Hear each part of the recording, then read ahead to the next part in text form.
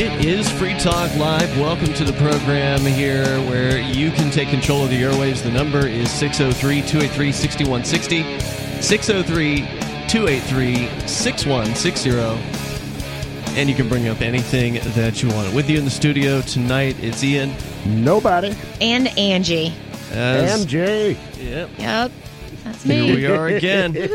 Lots of stuff in the news to talk about here tonight, including another ban on Twitter.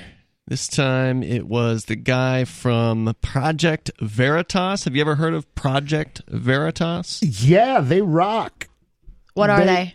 Well, Veritas means truth in Latin, I believe. Okay. Or truthfulness, or maybe truthiness. Okay. But they have...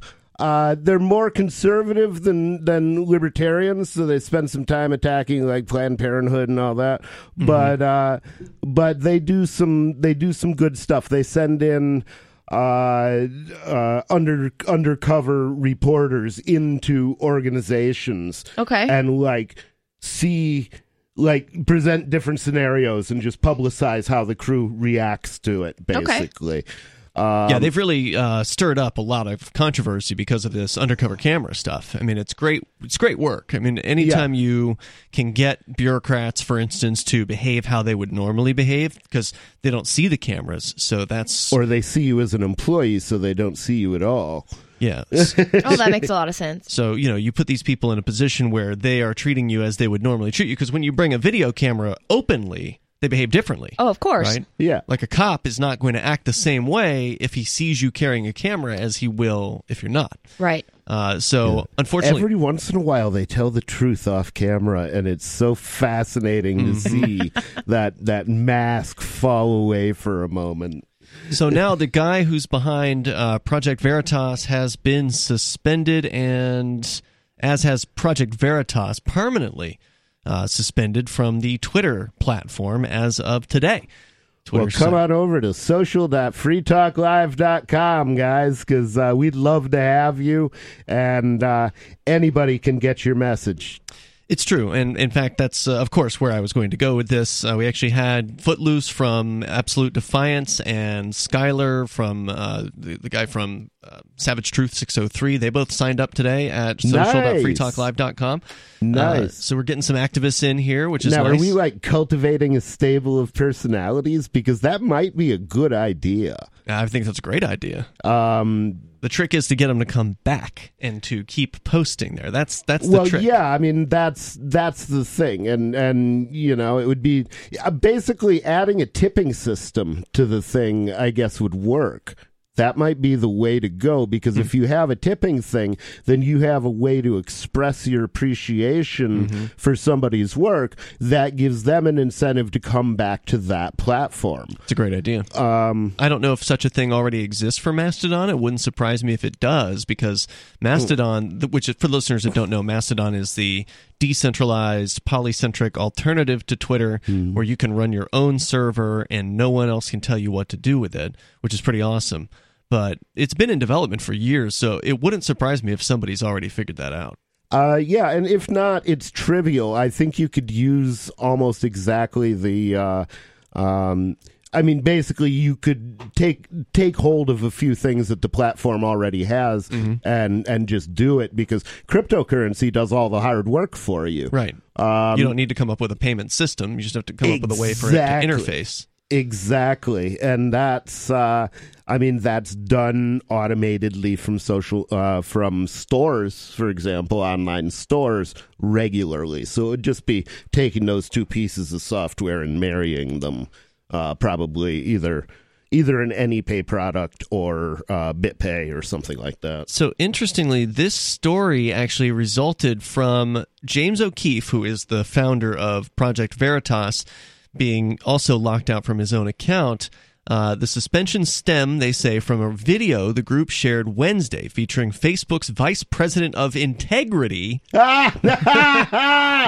got the Vice President of Integrity on.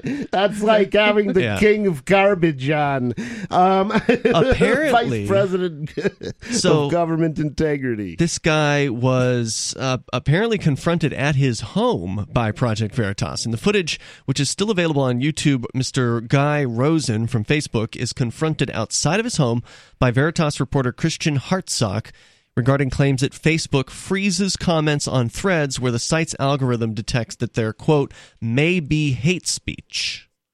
So they apparently wanted to talk to him about that, and they tried to, corner him outside of his house, because I imagine the guy's not returning phone calls. They never do. Right. Nobody at Google returns phone calls. Nobody at Facebook returns phone calls. Maybe if you have a monetary relationship with them. I mean, I'm sure they answer the government's phone calls because they get a lot of money from them. Right. While Project Veritas did blur the license plates of the cars parked in Rosen's driveway, the number of the executives' home is briefly visible in the clip.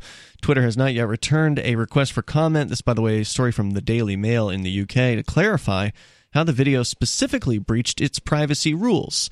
But in its messages to O'Keefe and Project Veritas, Twitter wrote, quote, you may not publish or post other people's private information without their expressed authorization and permission. Wow. Well, is it private information? I mean, if I could go and pull up this guy's name, if I know where it's a matter of public records, what they call that. That's what I would think. I mean, they're saying that the private information is his address? That's what I think they're saying, yeah. If he owns that home, then it's a matter of public information. Correct. Yeah, that he owns that home. Also, by that logic, you wouldn't be able to shoot somebody in any recognizable place. Because if their location is a secret, when you interview them, then you can't interview them in front of McDonald's because somebody might recognize that McDonald's and know where you are. Right. I mean, if you just have a house with a number on it, that doesn't really give you anything. That you can't see a street sign or anything like that. Yeah, you don't know video? which street he's on. No. You probably don't even know which city he's in unless they've given that information. Well, the thing is, fairness is not the order of the day in any of this stuff. Right. If you look at, God knows I'm not a Trumper by any stretch, but if you look at the videos that are coming out, they are so damning, where you see basically his Democratic, the people who are prosecuting the case against him standing up and saying, you did this, you did that, and then it cuts to shots of them doing exactly the same thing, or Hillary Clinton doing exactly the same thing, questioning whether an election was legit. And just think about what that means for 1 second. If you cannot question the legitimacy of an election, you must never question it. What if you see mobs of people in masks dragging one side or the other away from the polling place? Can you not say anything about that because that is supporting insurrection? If so, then what keeps the integrity, if it ever had any, which I don't think it has, in our electoral system? If it must not be questioned, then we'll never know if it's ever wrong. And that is a very dangerous precedent that these people are setting. And we're letting them do it. I've been saying nothing about it. I mean, I actually joked one time when they came for Trump, I didn't speak up because screw Trump. But the fact that they came for Trump shows that they can get anybody they want to. They can take anybody down. Well, they think so. It remains to be seen how this ends. His supporters might still stand up, Yeah. Well, no, what I mean is he's off social media. Has anyone heard from him yet? He's off social media, but he could be back on it in a heartbeat. If he launched his own Donald site. Trump, if you can't find your way onto social media, sign up at social.freetalklive.com. I will show you how to radiate your message out from there, because you're an idiot, but you should be heard. There you go. 603-283-6160. It's true. 603-283-6160. Your comments on the continuing crackdown on your speech. I'm not going to call it free speech, but your speech on social media.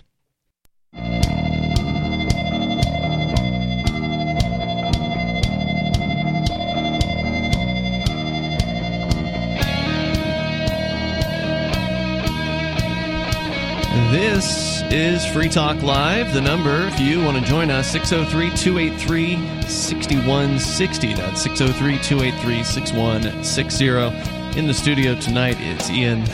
Nobody. And Angie. And I want to make sure you know about AnyPay. AnyPay 2.0 is out there now, and crypto payments are faster than they've ever been. If you ever tried AnyPay 1.0, it was pretty good. AnyPay 2.0 is way faster. And if you're using Edge Wallet, Handcash, Bitcoin.com's wallet, or Dash Wallet, then you'll have a smooth experience with AnyPay. But some wallets just aren't there yet, unfortunately, like Coinomi or Exodus Wallet. Two very fine wallets. Just they don't have what it takes to be compatible with AnyPay. They don't handle what they call the pay protocol. So we're asking for your help. If you're a user of Coinomi or Exodus, Relay X, or Bread Wallet, and you want these wallets to be better, you have to ask for it.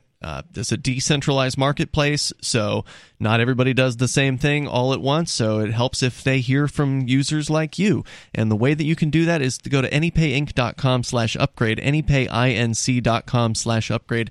You'll get the instructions on what makes one wallet work and another one doesn't, and kind of give you a basic explanation, and then contact information for your favorite wallet programmers over at anypayinc.com/upgrade.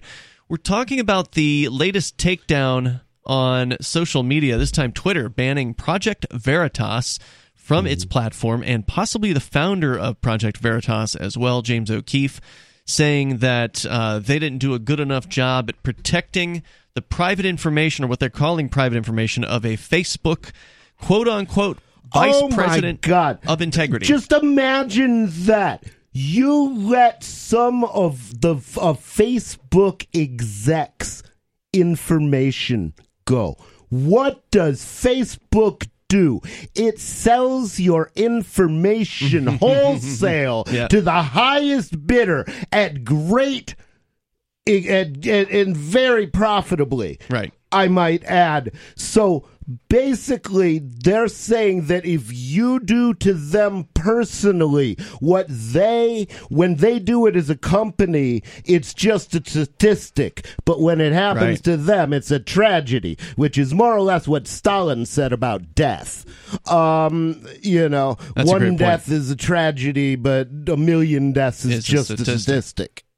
Yeah. So, and this guy's actually called the Vice President of Integrity, Guy Rosen, at his house. By the way, the next version of Cell 411 will have Facebook completely removed. Except for being able to disconnect you from your Facebook account. Yeah, let's actually take a detour there in just a moment, because I did mention that toward the end of this week we would hopefully see a fixed version of Cell 411 available on the Android Google Play Store, and it has happened as of yesterday. I believe it was yesterday afternoon or evening sometime. The Google gods allowed the Cell 411 version that you sent over to it to be posted. So now you can download, if you're on the Android platform, you can download a version of Cell 411 that is actually going to work. The issue previously was that sometimes the alerts wouldn't come through.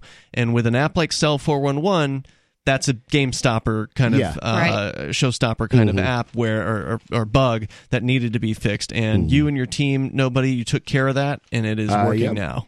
Yep, and a lot of thanks to the guys at Wisely Soft who who have been great to work with through this. Indian guys, they program the software. Yeah, and they are great guys, and they work for a quarter of the price of American programmers. Yeah, don't tell them that. I can't afford to pay more. But the thing is, they're great guys, and in that vein, let me do a quick infomercial here.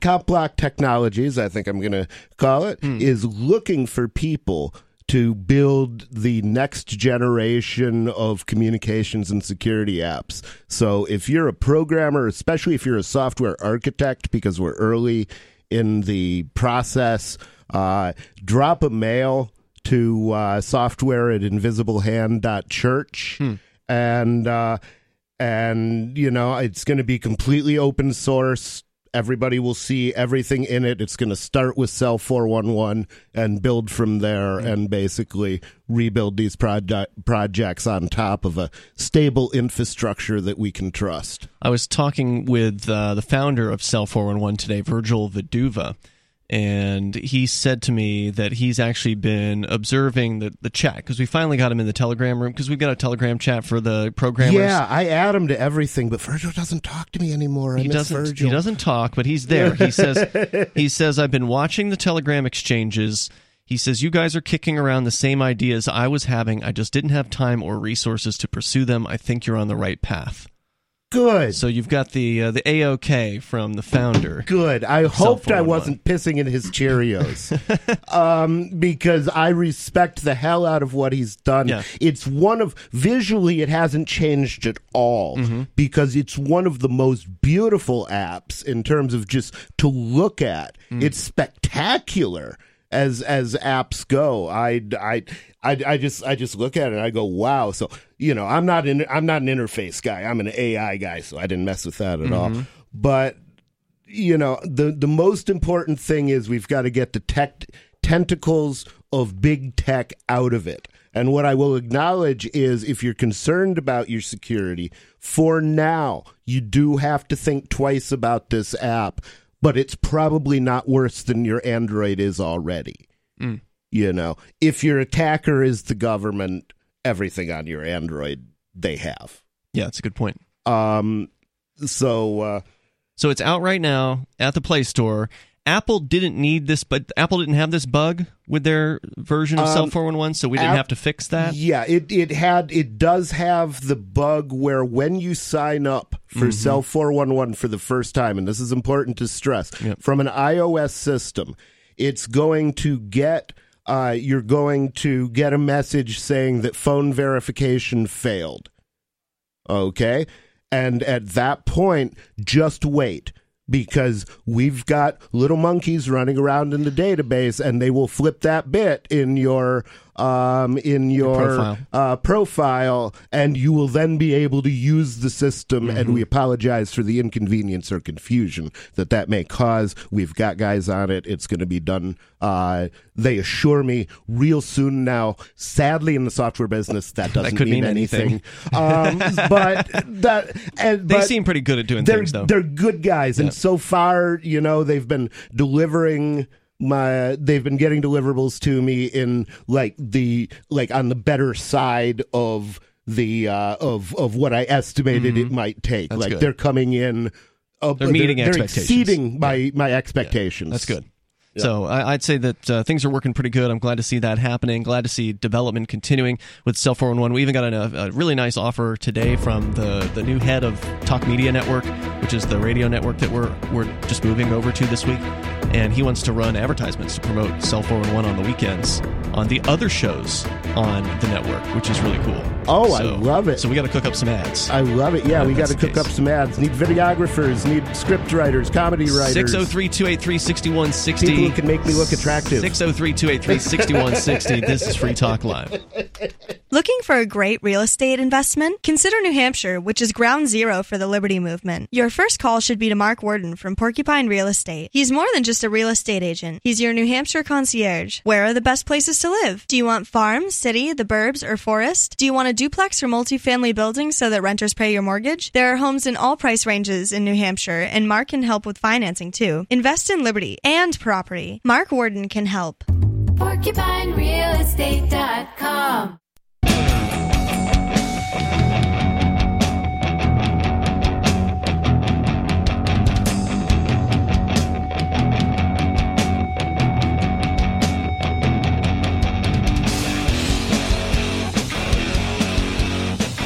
It's Free Talk Live, and you may join us here. The number is 603-283-6160 if you want to bring up whatever's on your mind.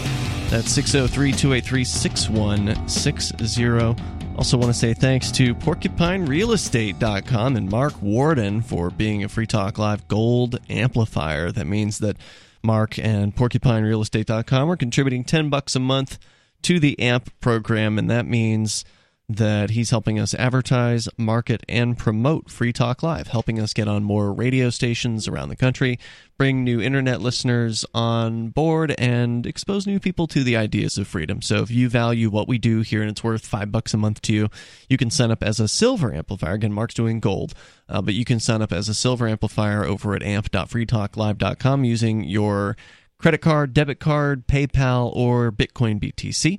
So thank you, Mark, and PorcupineRealEstate.com for supporting us here.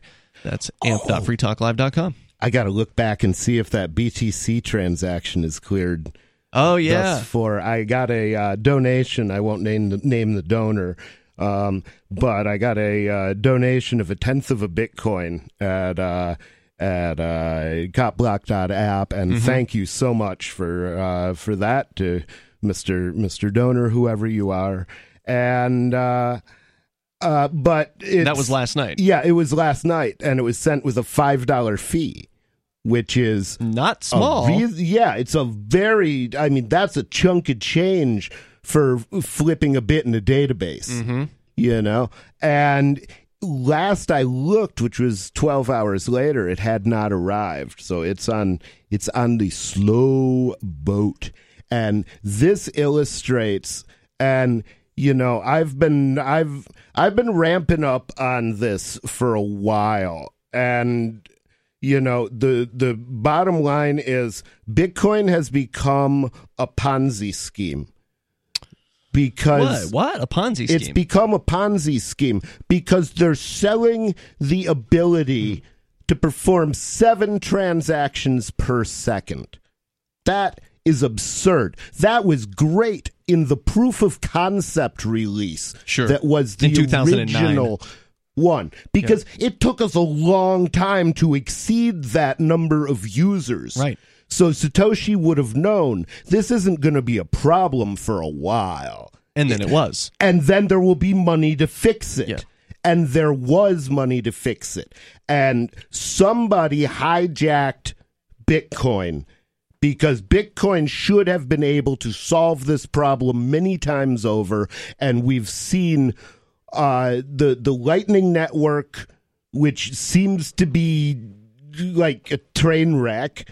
It's still 18 months away every time you check on it. There's things it would be good for. Don't get me wrong. If I was running an exchange, I would run it as a Lightning Network. And the Lightning Network without any, I can't explain the technology, but it's something that the Bitcoin programmers are supposedly working on to make things better. I can explain the technology. It's not that complex. Basically, everybody throws their Bitcoin in the same bag, and whatever happens on the other side of the lightning wall is it's kept, the owner of that bag keeps track of it. Right, but that's centralizing the Bitcoin. Exactly. And then he's responsible for the bookkeeping. So that open public ledger, it's no longer an open public ledger. It's a ledger run by some guy. This seems to be really problematic. It's not decentralized. It's federated. Yeah. Okay? It's a step in the wrong direction. Yeah, I agree. Okay?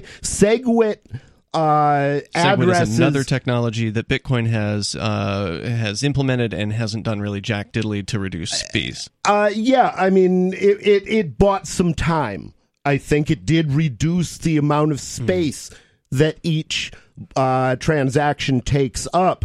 But still, if the value of your currency keeps growing, it's not worth $40,000 to send 7 transactions a second. Right now, it actually hit a record high again today. Bitcoin record high over $48,000 today.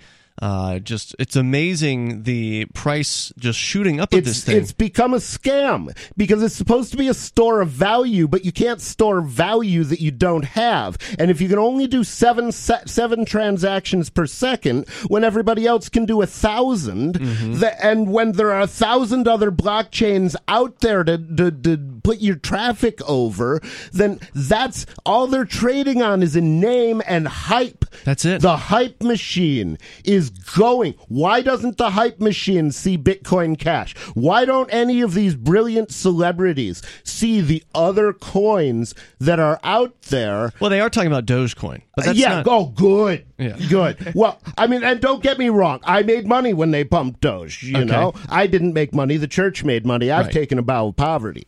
But you set up the trading on behalf of the church. Yes. I am the trader. So in my function as lowly employee of the church, I did make a bunch of money, but I made it for them. Right. But the thing is, there's nothing technically new about Dogecoin. No. You know? It's not remarkable in any way, except that it was a good joke. Bitcoin SV has good things about it, but the developers just need to do what Satoshi would have done and fork it to get the stink of that Wright character off it. Just fork it. Let him Craig have Wright, that the guy fork, and let him be the only one on that. I'm trying fork. to answer all of your questions, Angie, before you're asking them. I love having her here because it's perfect. And I want to know about Dogecoin. I can say it. She can not know what I mean. Just because I was told that it started as a scam. Can you explain that to me? No, or like it was a no, joke. It started as a joke. Can you explain how that happened? Well, basically, have you seen the picture of the dog? Yes. That's some funny crap. That's all. That's it. They named See, now you get it. Okay, so for listeners that don't know, the dog that you're referencing is a Shiba Inu, and it has, it's been one of these not Bitcoin. I don't think it was related to Bitcoin initially. It was just a meme. It was one of the various different meme images on the internet, and this dog is referred to as Doge, Doge.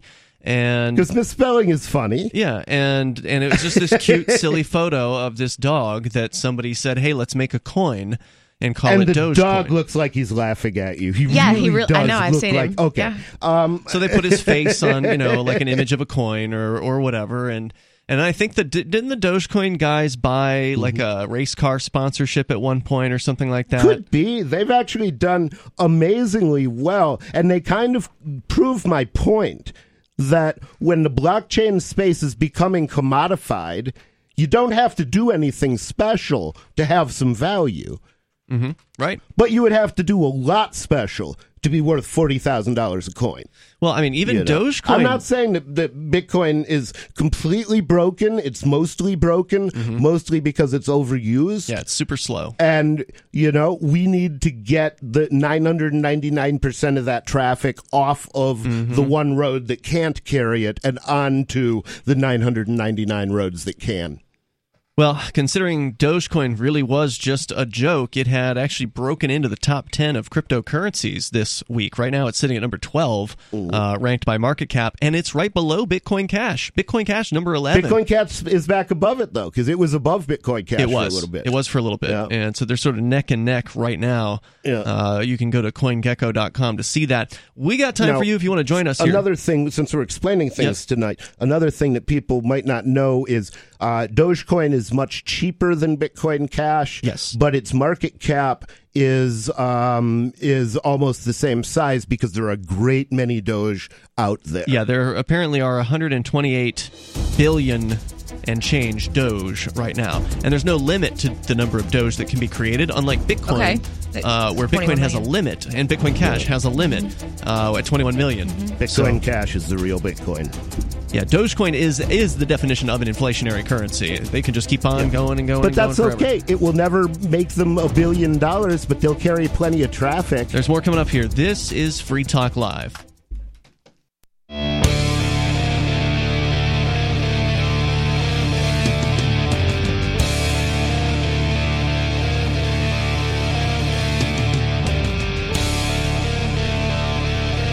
Free Talk Live, open phones as always. If you want to join us here, we're talking about everything from cryptocurrency to Cell 411 emergency alerts and Facebook, or rather Twitter, banning somebody, sort of on behalf of Facebook.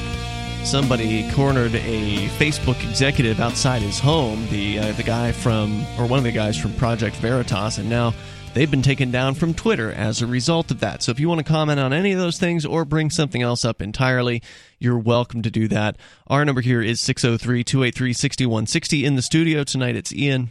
And nobody. And Angie.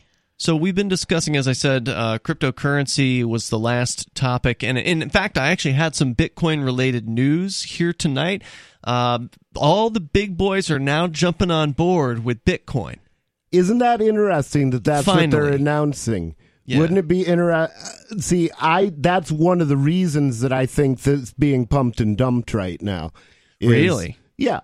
I mean, well, I predicted it was like 2014. I said on the air that one of the techniques that the Federal Reserve would use against Bitcoin is pumping and dumping it to make it look unstable.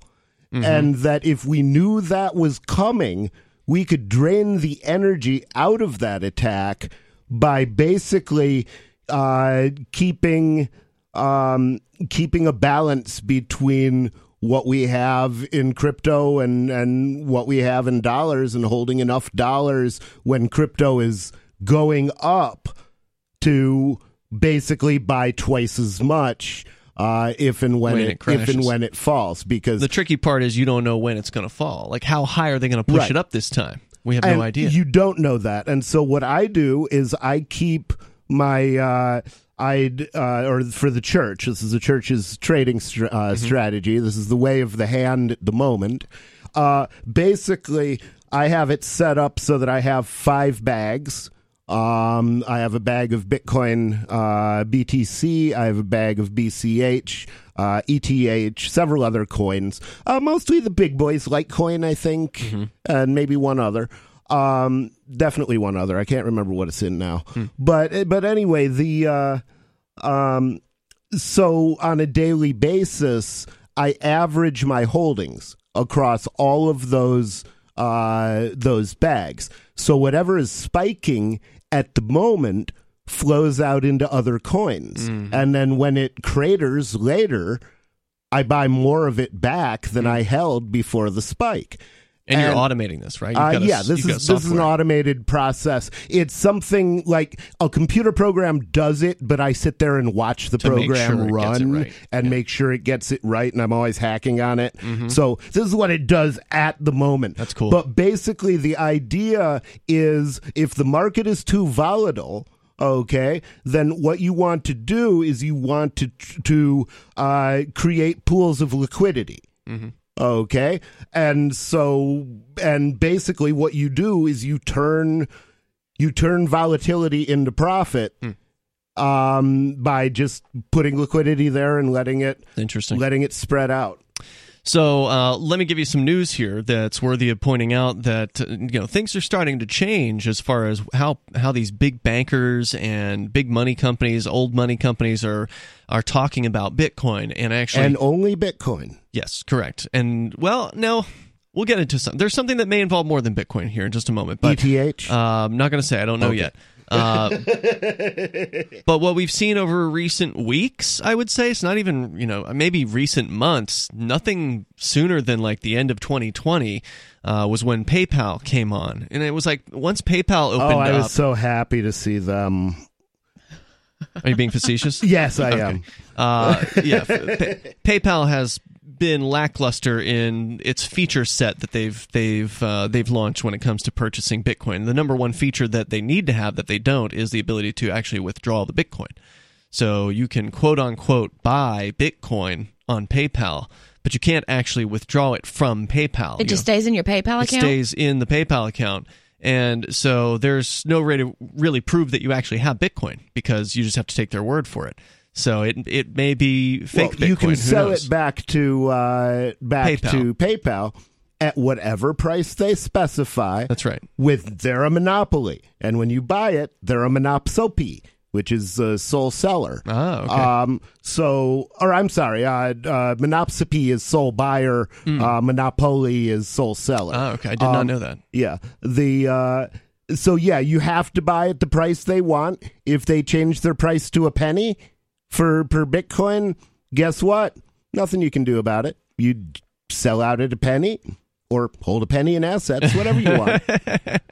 Yeah, the odds are they're not going to go that far with it. But yes, you're right. They can do what they want. The odds are they will screw you slowly and gently. Yeah. They'll probably that you come put a back fee for another one, Yeah. but you're still getting screwed. Yeah, they're going to hit you likely with a fee later on if they want to. But anyway, the fact that PayPal came on board did push the price of Bitcoin up, or it seemed to coincide with the price of Bitcoin going up, and it did seem to get the attention of some other major players. We reported recently that Visa is now planning on integrating cryptocurrencies somehow and allowing their merchants to receive Bitcoin. It's not real clear what that's going to mean, but they have put out an announcement, and sure enough, their competitor, MasterCard, according to Coindesk.com, is now planning to give merchants the option to receive payments in cryptocurrency later this year. Now, that says in cryptocurrency. That's right. Are they going with something non-Bitcoin? It's not clear yet. Okay. But according to... Because that would mean something. My prediction is that the big banks are all going to jump on either BTC or ETH. Neither of which would be a good choice for settling payments. Terrible. Why would ETH not be a good choice? The fees are about as bad as Bitcoin, sometimes worse. Okay. There's nothing wrong with the ETH blockchain. And that stands for Ethereum, by the way. It's just that there need to be 10 of them so they can run all the programs that people need run. Okay. But because there's only one ETH blockchain, it's always jam-packed with programs. And so basically the fees are sky high. Yeah, it's not meant to be a money system. I mean, it can be used as money, obviously, but Ethereum, for listeners that aren't familiar with it, it's the number 2 crypto by market cap right now and has been for a long time. It is a programming interface, basically. It's a way to run software. It's a virtual machine is what it is that your programs run on top of. Yeah, and you have to pay fees in order for your program to run, basically, because you're using other people's computers, essentially, to run that program. And so that has resulted in... But you can have programs running that nobody knows who wrote them. Nobody knows where they came from. So where do the fees go? To the miners. Okay. Yeah, they go to the miners. They can also go to the smart contracts, which are what they call the little programs that run on it. Right. So that's what Ethereum is. It's a way for people to do other things besides money with cryptocurrency. Okay. Which also says that it should not be taxable. No doubt. It's not money. So anyway, MasterCard is looking to give merchants the option later this year to receive payments in cryptocurrency. According to a source familiar with the matter, the functionality will see MasterCard customers' digital currency payments settled in crypto at participating merchants, a first for the financial giant. So it's not clear if they're actually going to accept cryptocurrency payments at the point of sale as much as they are offering to settle to the merchants in cryptocurrency, which is an interesting option if that's what they're talking about. Meaning that if you're a merchant and you accept MasterCard, that any person that comes in and swipes their MasterCard and pays you with dollars, you may be able to tell MasterCard, hey, I'd rather have that in Bitcoin or Bitcoin Cash or whatever it is the options are that they decide to make available, which would essentially mean MasterCard would become a cryptocurrency dealer. Yep, they would hold it. You're still spending 3%, and the same thing could be implemented as a wallet with an interface to Cash App. Sure. You know, it's or USDT. The thing about Cash App is it in turn has a nexus with the MasterCard and Visa system, so it makes it easy to get money out of it through your ATM. They're actually tied into the ATM system. And that's why people pay 3% to MasterCard, because it gives them access to all of the MasterCard holders, and there's a lot of them. So, they're not going away anytime soon, and it's interesting here that they're doing this. Now, according to CoinDesk, the company has not yet disclosed which digital currencies it intends to support or where this will be available, but the details shed new light on their CEO's Q4 pledge to integrate digital currency payments, quote, directly on our network, unquote, in a move for the new chief in his first earnings call. Previously, MasterCard supported... That's a use for the Lightning Network. Okay. Basically, they could have all of the money that gets paid in goes into their Lightning node. They're keeping the books behind the scenes, but then when you pull Bitcoin back out, it comes out of the same bag it went into.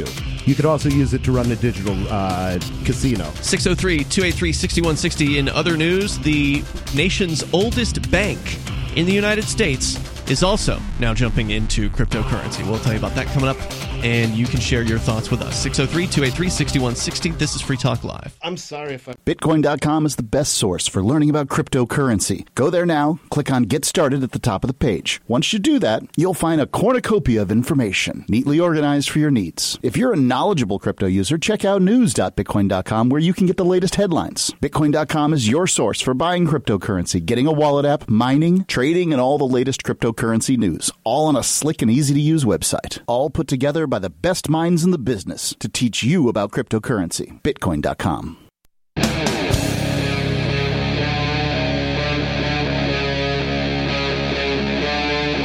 Free Talk Live.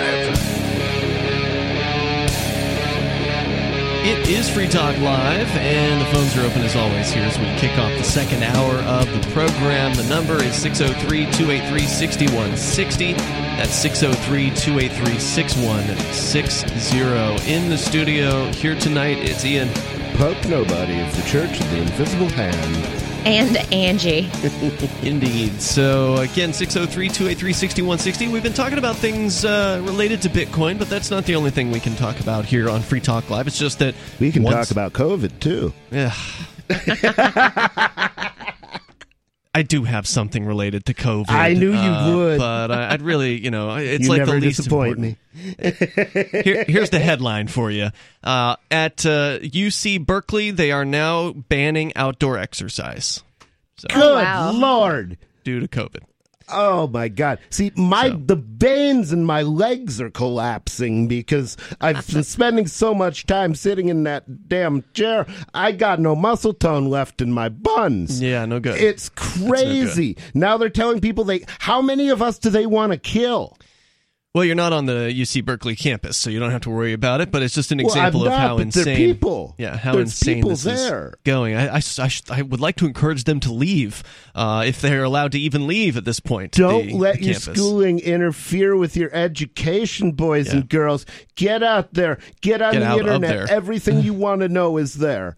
So we're going to go to your phone calls and thoughts here, but some of the big news is that MasterCard now announcing that businesses later this year that accept MasterCard will somehow be able to accept cryptocurrency. Not real sure exactly what that's going to look like, but that's what they're talking about. Also, America's oldest bank now getting into crypto as well. Let's talk first, though, to David in New Mexico. You're on Free Talk Live. Go ahead, David.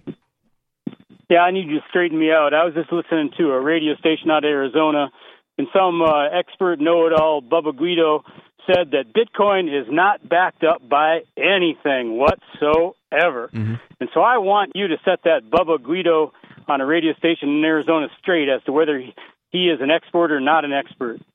Well, what's a Bubba Guido? Is that like a redneck that's just Mexican? A slur. It's just a slur. Let it go. Redneck Italian? The bottom line is Bitcoin is backed up by exactly one thing. Bitcoin is backed up by its ability to process transactions. What you actually spend Satoshis on is sending transactions. So that is where the value of Bitcoin comes from. Satoshi is the smallest unit of a Bitcoin. It is, what is it, 1/1,000,000th or something like that of a Bitcoin? Here comes my shipment from Mr. Dictionary. Yes. Well, you got to understand, there's people out there listening that don't know I love that you do it, because I always don't do that. About. I'm sorry, what was the question? Is the Satoshi, is it 1/1,000,000th of a Bitcoin? I believe it's 1/100,000,000th. Okay, yeah. I think it's 10 to the 8th. Yeah, there's a lot of zeros there. It's the smallest unit of accounting for the Bitcoin. Yeah, so these things, when people say, a Bitcoin costs $40,000, well, BTC shouldn't, because BTC sucks, but it does.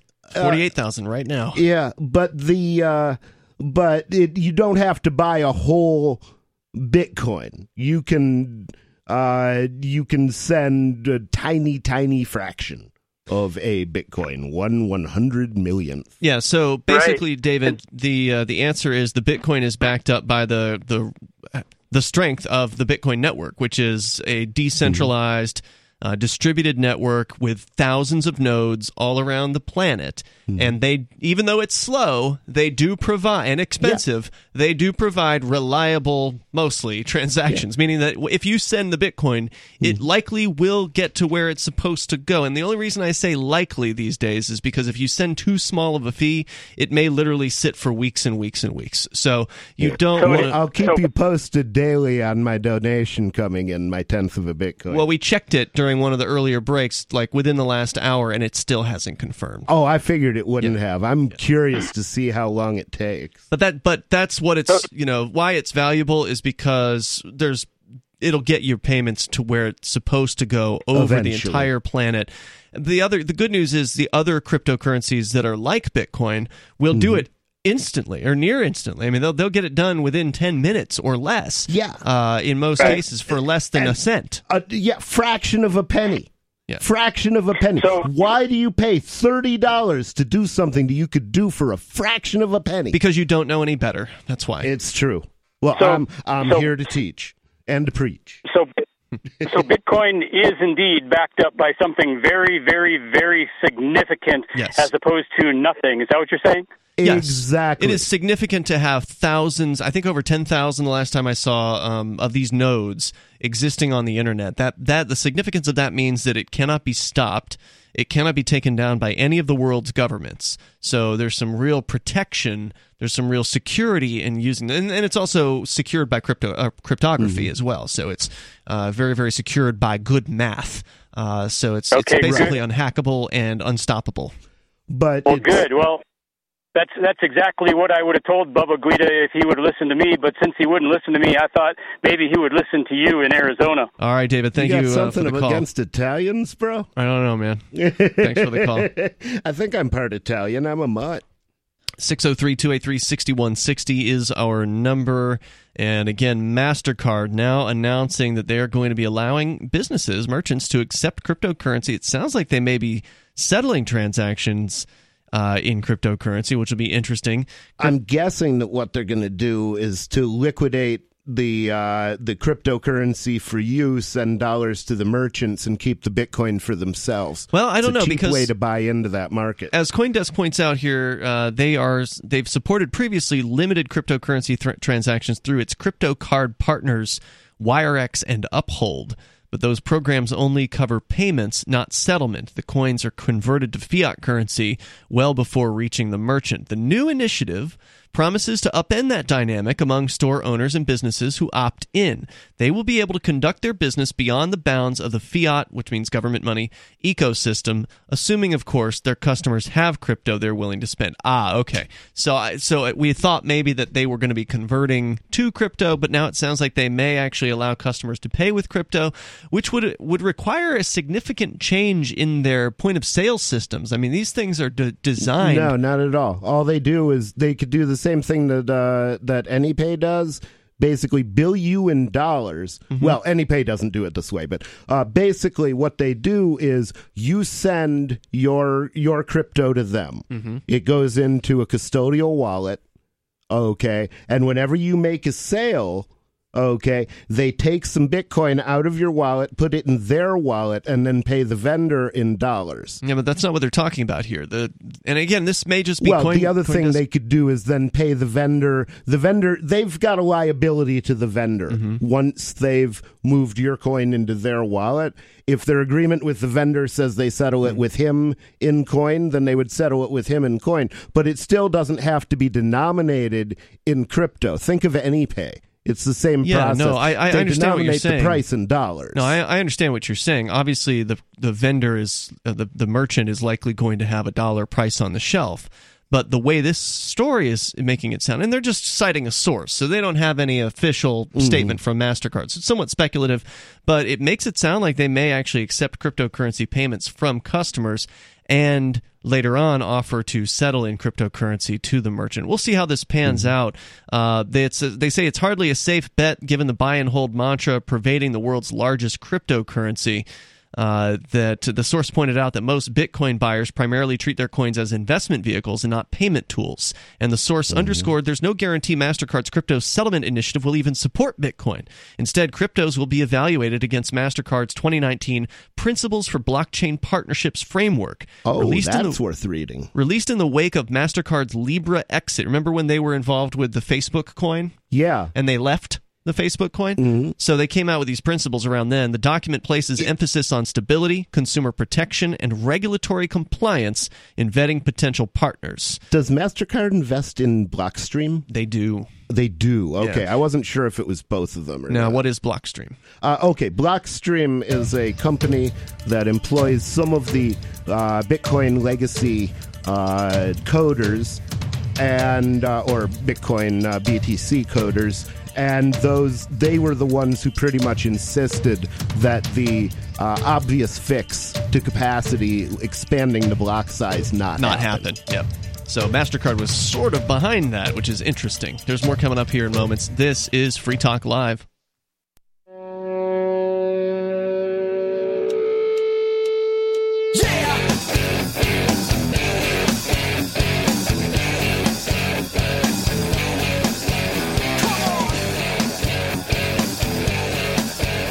This is Free Talk Live, and you can join us here.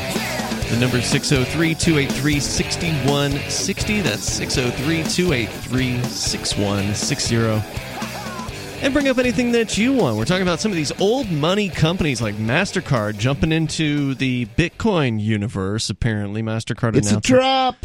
It may be, but ultimately, I think it's going to be good for the prices of all cryptos. Because, look, the fact is, even though you and I, we agree that Bitcoin BTC, the original Bitcoin, is less than useful. And we have our critiques that I think are entirely valid about it.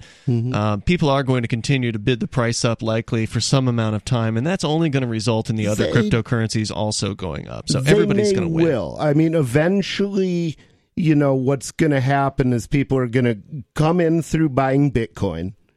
They're gonna make money from Bitcoin. They're going to get excited about it, and they're going to start reading, and then they're going to find out that there are all these other tools that do the same job better. And that money, so eventually it will reach an equilibrium where the number of people entering from dollars is equal to the number of people who are leaving to other coins. And and then eventually I think it will start falling, and it will be completely subsumed or mostly subsumed by the other coins. And if people start to actually try to use Bitcoin, they will realize its failure. But the thing is, why wouldn't you when Visa costs you 3%? The laws of economics say sooner or later somebody's going to take the more efficient route, and as more people take the more efficient route, it's what I say about the thing is, maybe they'll keep buying and holding Bitcoin because they think that 7 transactions a second is going to become valuable, but most people don't know that about Bitcoin. Most people don't. Yeah, Bitcoin can perform 7 transactions per second, but at the same time, when they're trying to monetize their web app, or when they're trying to monetize their program, their Android app, they're not going to build Bitcoin into their micropayment system. It's not going to be there. You can't have a micropayment exactly. with Bitcoin. It's impossible. So By the they way, have to do all of that on systems, not Bitcoin. And the sooner people figure that out, the better. So with you tonight, you've got Ian. Nobody. And nobody Bonnie. tells the truth. And Bonnie, you're sitting in for Angie. She had to step away due to some family. I was going to Yes. say that hair color makes you look 10 years younger. Oh my god. Let's go to your phone calls here. CW is on the line in Arizona. You're on Free Talk Live, CW. Hey, howdy. I don't know why Dave didn't want to say KTOX in 1340 Needles, California. That's the greatest station in Arizona. That's where we pick you guys up from. Now, wait a minute. Dave lives in New Mexico. I know, but he's a KTOX rat. He always listens to KTOX. Oh, really? So he picks us up, Who is the Bubba Guido he was referring to? He kept saying that. I think Bubba Guido's, a local guy that calls in KTOX, and I think he might be a Mexican hipster that's from SoCal. Okay. I think he probably has dreadlocks is what I think, too. Wow, a dreadlocked Southern California Mexican hipster. Does he actually does he call himself Bubba Guido, or is that how... He does not. Is that a slur? It sounds He's kind never of said his name. Guido is usually a slur against Italians. Yeah, I thought it was Italian. Italian. Now. Hold on, everybody's talking at once here. What's that, CW? Sorry. I said he's never said his name, so we don't know his name on air, but he sounds like a Mexican hipster with dreadlocks. I swear to God. And he had called in today to ask about Bitcoin? Oh, no, yeah, he was talking about Bitcoin, like what backs it, and then he also brought up Goldback. Really? Because Goldback, isn't Goldback backed by gold? That's actual physical gold. They are gold. They don't have to be backed. Correct. You're talking about the gold back, which is a physical currency, an actual 1/1000th of an ounce of gold. It's a very, very beautiful product, and I highly recommend people learn about these things. They're fantastic. Yeah, he brought that up versus having some digital currency. You have something that's actually a precious metal that might be reliable in the future. Yeah. That's pretty cool. Versus crypto. Both have their place, and I keep, I talk about the church's crypto holdings. I don't usually talk about the church's metal holdings that much, but I keep an amount in metal that is, more than I have in any one cryptocurrency, and that is another thing. There's also the GB2, which is eventually coming, and that is a gold-backed currency, so that you can send goldbacks back and forth, as you're buying cups of coffee, but then you settle it with physical goldbacks. And I think that the Bitcoin was the very first of the cryptocurrencies, and so the fact that it could be a cryptocurrency was enough for it to sell. But eventually, what I expect, because the cost of doing the transactions is such a small cost usually, or a small part of the cost of actually doing the transaction, of actually providing the service that's bought, I would expect that most current cryptocurrencies, except the privacy coins, and possibly including the privacy coins, will eventually be silver or gold backed stable coins. That's my guess. I'm not an advisor. I'm a programmer. What do I know? Okay. Well, I'm gonna look into the gold back, and I'm gonna see what's up with that, because precious metal just seems like the way to go. Thanks, CW. Keep your eye out for the GB2, because you can have your cake and eat it too. Thanks for the call, CW. I appreciate it. There's just going to be some people who can't really see the value in cryptocurrencies, even though the price is shooting up, and even though all these companies are coming on board and they're announcing support of it, and it seems more and more obvious that cryptocurrencies are going to be with us for the rest of our lives, given that we don't have a huge EMP and everything that's electronic shuts down, there's pretty much no other way. Or the government hits the internet switch. Well, even if that happens, we can still put up our own internet. We can still do mesh networks and things like that. True. That can remedy that problem. And we'll need it, because by the time they do that, they'll be controlling the whole economy, and people will have to buy stuff on the agorist market to keep from starving. So anyway, I think it is important for people to look into because, if you can't wrap your mind around cryptocurrency, it's easy to wrap your mind around a gold back. It's 1/1000th of an ounce of gold. It's beautiful. It's obviously, the real deal. It's flattened out like a bill. Yep, it's beautiful. It's just so incredible. And for that reason, I say there will always be a role for precious metal backed cryptocurrencies, because the thing is, it's wonderful to buy and sell in silver. It's horrible to clear in it. What does that mean, to clear? To clear the transactions. That means when the money actually travels from buyer to seller. Now, the way they cleared transactions back in the day is they had big crates of gold in the basement of the Federal Reserve Bank, and when a bank would transfer money to another bank, they would take a sticker off one bar of gold or one box of gold and put a new sticker on it, and that signified the change of ownership. That was clearing. And that's basically what goes on in the Bitcoin blockchain. Stickers move around. It's just there's no there. Yeah. 603-283-6160. It's Free Talk Live. Looking for a great real estate investment? Consider New Hampshire, which is ground zero for the Liberty Movement. Your first call should be to Mark Worden from Porcupine Real Estate. He's more than just a real estate agent. He's your New Hampshire concierge. Where are the best places to live? Do you want farm, city, the burbs, or forest? Do you want a duplex or multifamily building so that renters pay your mortgage? There are homes in all price ranges in New Hampshire, and Mark can help with financing too. Invest in liberty and property. Mark Worden can help. PorcupineRealEstate.com.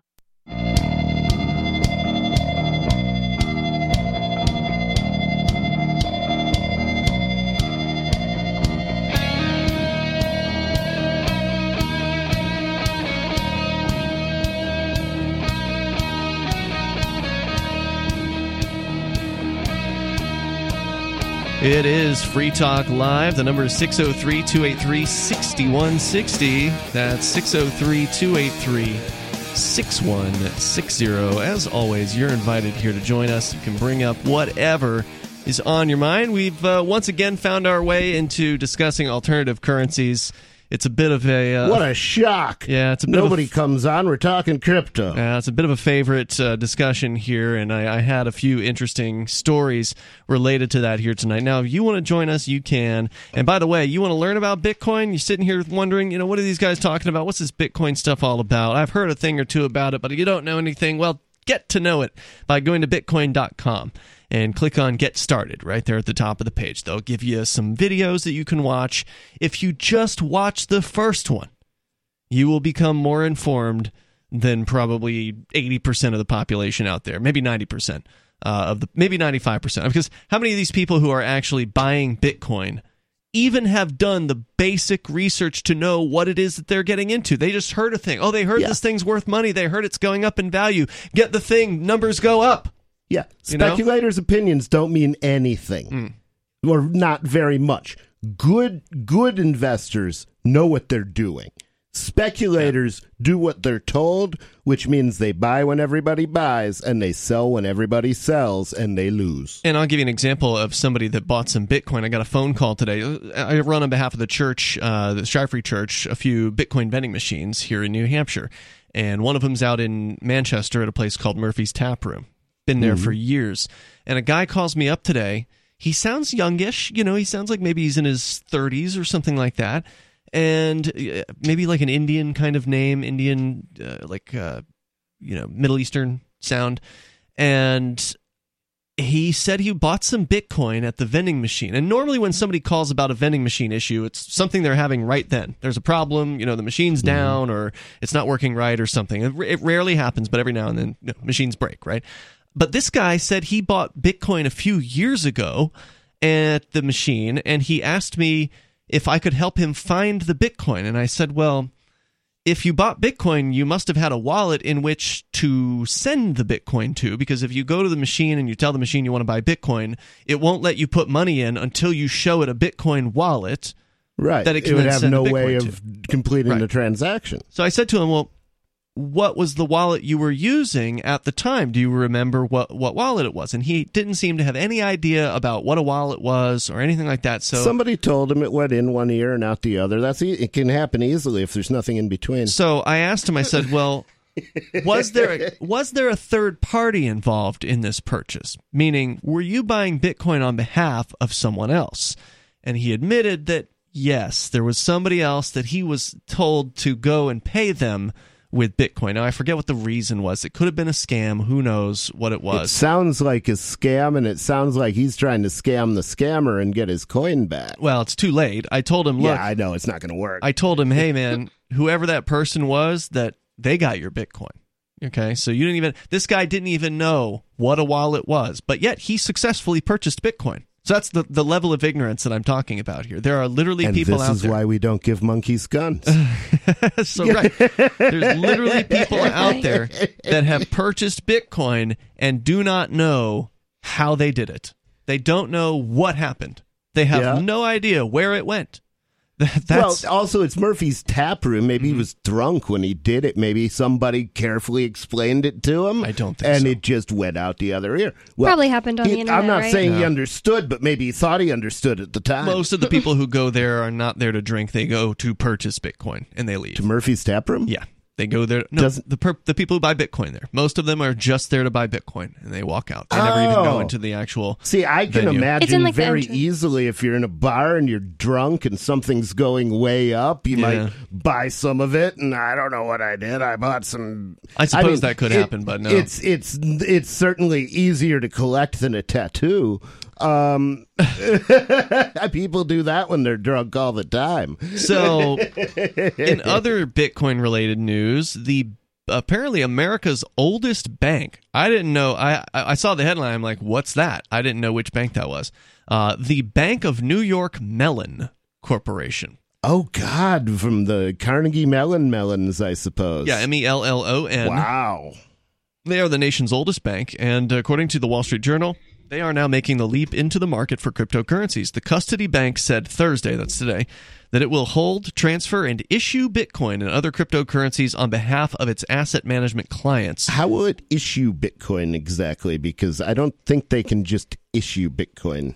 Yeah, I think that's the wrong word for what they will be doing. I hope it's the wrong word. I think that means if it's the right word, then they're talking about some Bitcoin-backed security, and I want no part of that. In time, BNY Mellon will allow those digital assets to pass through the same plumbing used by managers' other more traditional holdings, from treasuries to technology stocks, using a platform that is now in prototype. The bank is already discussing plans with clients to bring their digital currencies into the fold. And they're saying digital currencies. Here's Roman Regelman, the chief executive of their asset servicing and digital business. He said, quote, digital assets are becoming part of the mainstream, unquote. So again, we don't know which digital currencies they're going to be utilizing, but it sounds like it may be more than just the original Bitcoin BTC. So again, these are good developments. Last year in 2020, the federal government stepped away from regulating cryptocurrencies for banks. They made some statements. I think it was called the Office of Comptroller of the Currency, OCC.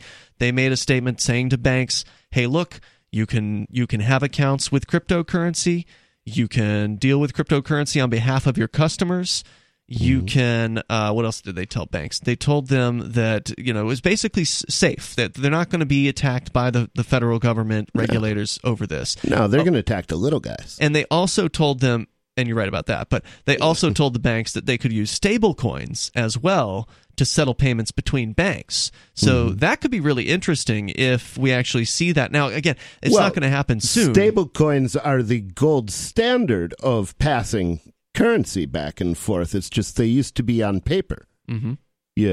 But you had gold and silver, and it was passed back and forth between the banks. Warehouse receipts. And warehouse receipts. That's exactly what a stable coin is. Even Peter Schiff can understand that. Yeah, for listeners that don't know, a stable coin is a cryptocurrency token.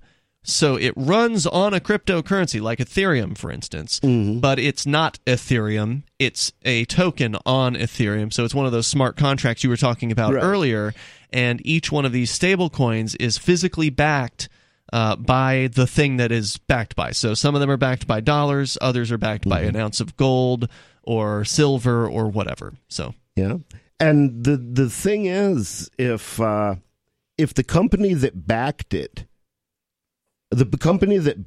now that it's going, if they could liquidate themselves and leave the coin operating at value just by buying a lot of it back.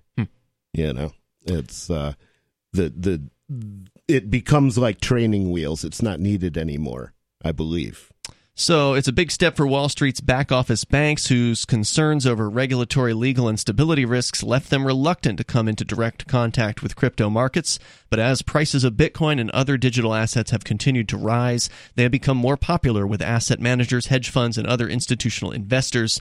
And those firms' top executives started asking the Mellon Bank and their peers to treat digital assets as they would other holdings. According to their spokesperson, BNY Mellon isn't the first big-name financial firm to declare its interest in digital assets. Fidelity Investments announced a plan in October of 2018 to store and trade Bitcoin and Ether, which is Ethereum, as we discussed earlier, which is the second most popular crypto, another digital currency, and a year later won regulatory approval to operate its crypto business in New York. But BNY Mellon's announcement marks the first time one of the big custody banks has unveiled a roadmap for treating digital currencies as any other asset, and the bank hasn't put limits on the kinds of digital assets that it will be allowing its clients to store there. They intend to offer these capabilities later in 2021. Wow. So with these kinds of announcements, it seems like Bitcoin once again will continue to rise. It's hard to say what will happen. Crypto will absolutely continue to rise. Yeah, just, there's going to be ups and downs, but it seems like it's an upward trajectory continues here. There's more coming up, and you are welcome to join us. 603-283-6160.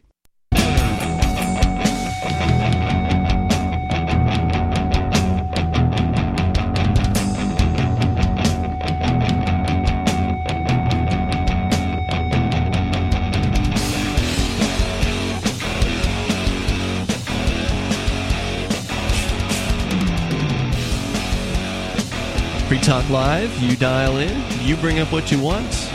The number here is 603-283-6160. That's 603-283-6160. Coming up, dating and COVID.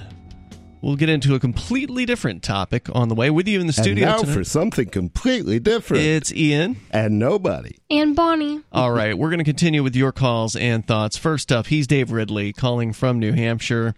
You're on Free Talk Live. Hello, Dave. Dave, my brother, before you get started, I got a present for you. I've got a hard drive with your entire corpus of videos on it that I downloaded from YouTube because you're in national treasure and I didn't want to see your stuff get lost. Nice. Oh, thank you. That is awesome. Yeah, that would be helpful because most of my copies of stuff, my copy of what's on the Riddler Report is mostly on DVDs. So. I know you in technology, and that's why I started with you.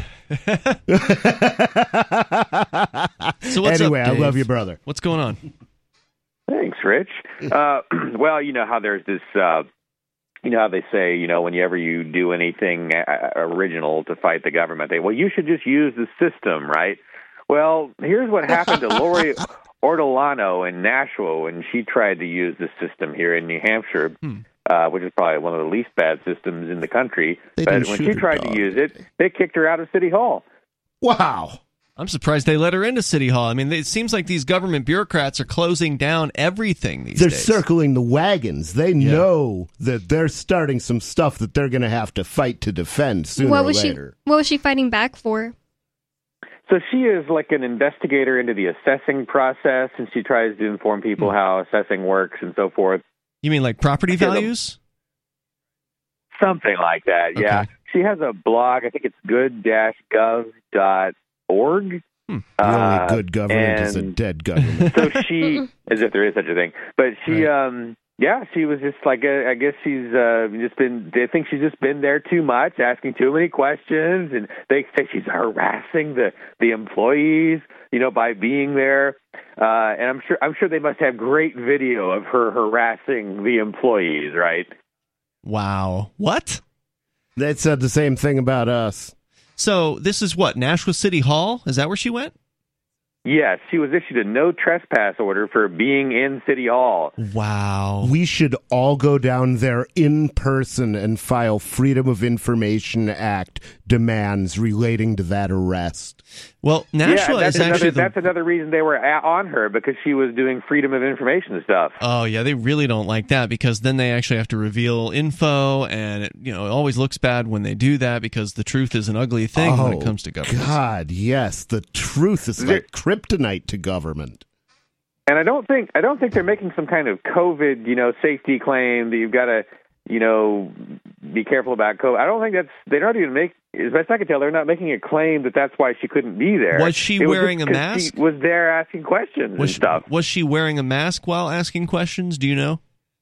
I don't know. And unfortunately, again, this is the thing. You don't do this stuff and then fail to get video of yourself doing it, right? Apparently she did. She hasn't been videotaping her activities, I don't think. That's a huge mistake. So what she's getting wrong is what the guys that are doing the First Amendment audits are getting right. Joa from the Breaking the Flaw channel on YouTube, for instance, has been going around to various different town bureaucracies here in New Hampshire and recording video of his interactions, all of it. So he'll stream it live, actually, to YouTube, and it's like, some of these videos are an hour plus long of him just walking around town halls and getting confronted by bureaucrats and such. And it would be interesting to combine the two and hire him as a videographer for her. Yeah. That would be interesting. But she could also learn to do it herself. Yeah, I've got the URL. She's at good-gov.org. But I think you're better off just Googling her name. It's Lori Ortolano, Nashua. And she's done a good job of getting positive coverage in the Union Leader, so she's getting that part right.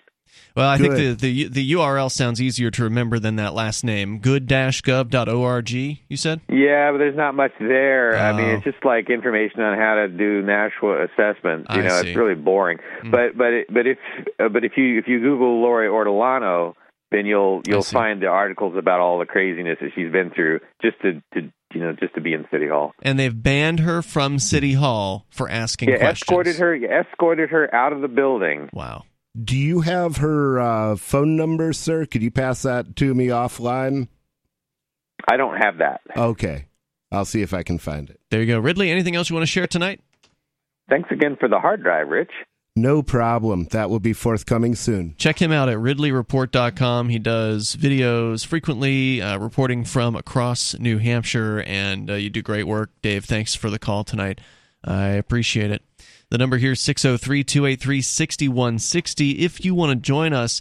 But yeah, I mean, it'd be nice if Joa from Breaking the Flaw could team up with that lady, but ultimately she needs to learn how to do it herself, because Joa he lives up in the North Country. It takes him an hour and a half just to go somewhere. Well, it doesn't have to be Joa, but I completely disagree with this idea that activism should be done by one-man bands.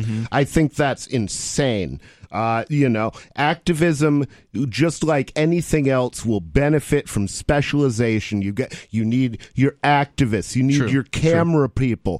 One person cannot do both. I had like 15 people working for me when I was doing the 420 rally, and that was a smallish event as events go. See, I'm used to doing everything myself. I know you are. I find that you can't rely on people to do anything that you want to do right. That's why you give them money, and if you can't find people, but it's activism. You don't have money typically to give. Well, I have some money now. You have do some now, money now, but your typical activist does not. Well, your typical activist doesn't, and that's why they're available for hire. Some of us have money, some of us have time, none of us have both, because those of us who have money because they spend their time making money.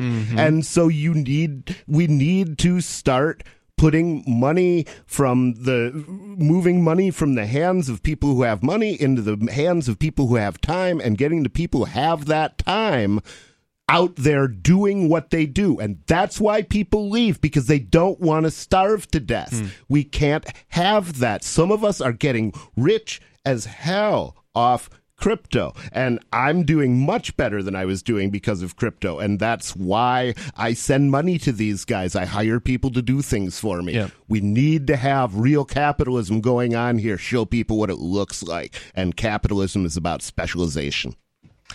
I mean, you're not wrong in that way, nobody, but that said, I don't think that it's wrong to encourage someone to learn the basic activism skill of pointing a video camera at something. If you're going to go somewhere, if you're going to loan her something, and that's what she's doing, she's going alone, and this is a bad idea, it's right? It's a bad plan. An activist alone is in bad company. No doubt about it. And I know that there are activists in Nashua. I just don't know where they are. I don't know how she could get in touch with them. I don't know what they I think they have a meetup. Maybe we should... Frank doesn't live there? Frank, he lives in Manchester. Oh. He grew up there. Let's shut down Free Keene and start Free New Hampshire and start...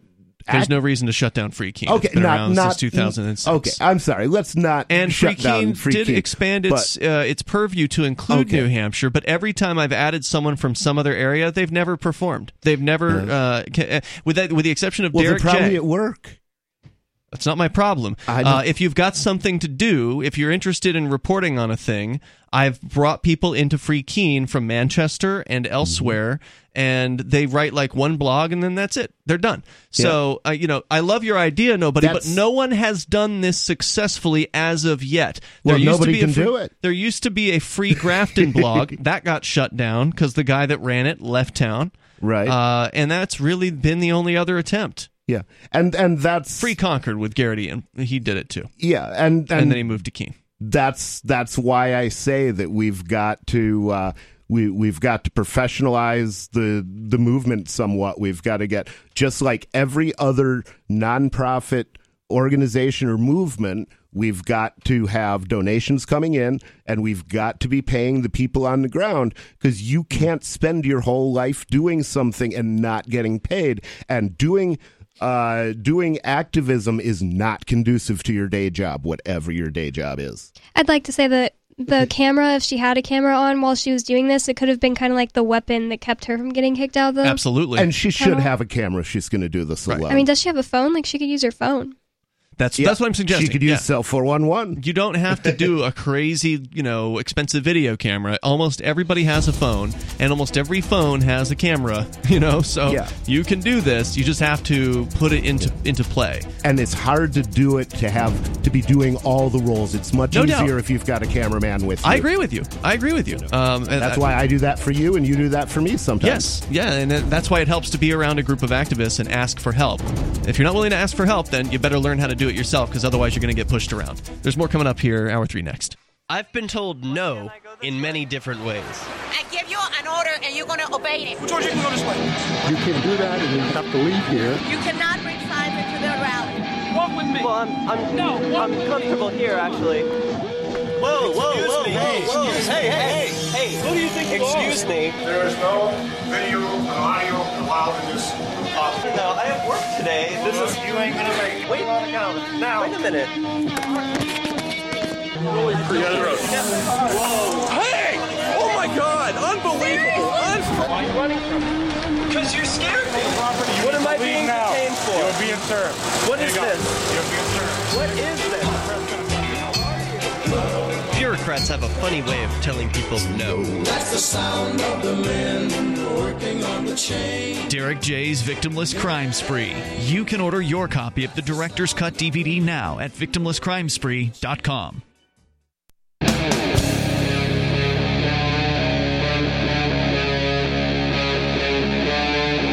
Free Talk Live.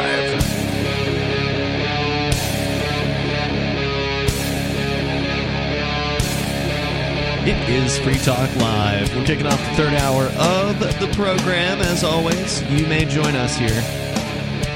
The number for you, 603-283-6160. That's 603-283-6160. And you can join us on our Matrix chat server, where you can go to chat.freetalklive.com to get step-by-step instructions on how to join the Matrix chat server. And the Matrix chat is different from, say, other platforms like Discord. Matrix isn't like the other chat system. No, not at all. In fact, it is open source, which means the programming is available for anybody that wants to go and audit that. And it is polycentric, which means that there are multiple servers, probably thousands. I don't know how many Matrix servers there are. But you don't have to be poly to use it. Nope, absolutely not. And it is free to use, so you don't have to pay any kind of subscription fee. It's not free to run. You have to pay for a server somewhere, and we do that, so you don't have to worry about those costs. You can just join our server, and it actually is federated, which means it's connected to all these other centers, all these other servers that are running Matrix, and allows you to create your own channels. You can moderate your own channels. You can join the discussions that already exist on, I think, 2 or 3 dozen channels on our server right now. So head on over to chat.freetalklive.com and join the discussion. Cool system. So let's see. Let's change gears here a little bit and get into I said I had a COVID story tonight, and this is from CNN, which is, of course, Propaganda Central. Dispatches from the land of the Branch Covidian cult. Yeah. And just to give you an idea of how bad this story is going to be, the photograph that they're using as their headline photo here are 2 people wearing masks who appear to have, you can't really tell for sure because they're wearing masks, but they appear to be happy. The man has squinty eyes. It's a man and a woman. That's racist. And he's a white guy. Oh, okay. That's not what he meant. You can't be racist then. And and they're doing the elbow bump thing, okay, where the one elbow's sort of connecting with another elbow. Both arms or just one arm each? One arm. Oh. One arm. Yeah. So one arm each. They're sort of connecting with each other's elbow. And they've got masks on. Yeah. CNN reports here, and by the way, Ian, Nobody, and Bonnie in the studio tonight. Attentive lover, passionate about work, empathy in spades, facial hair. For months now, Sarah Jablow it's a tough name, has a not as tough as being a pretty girl with facial hair. No doubt.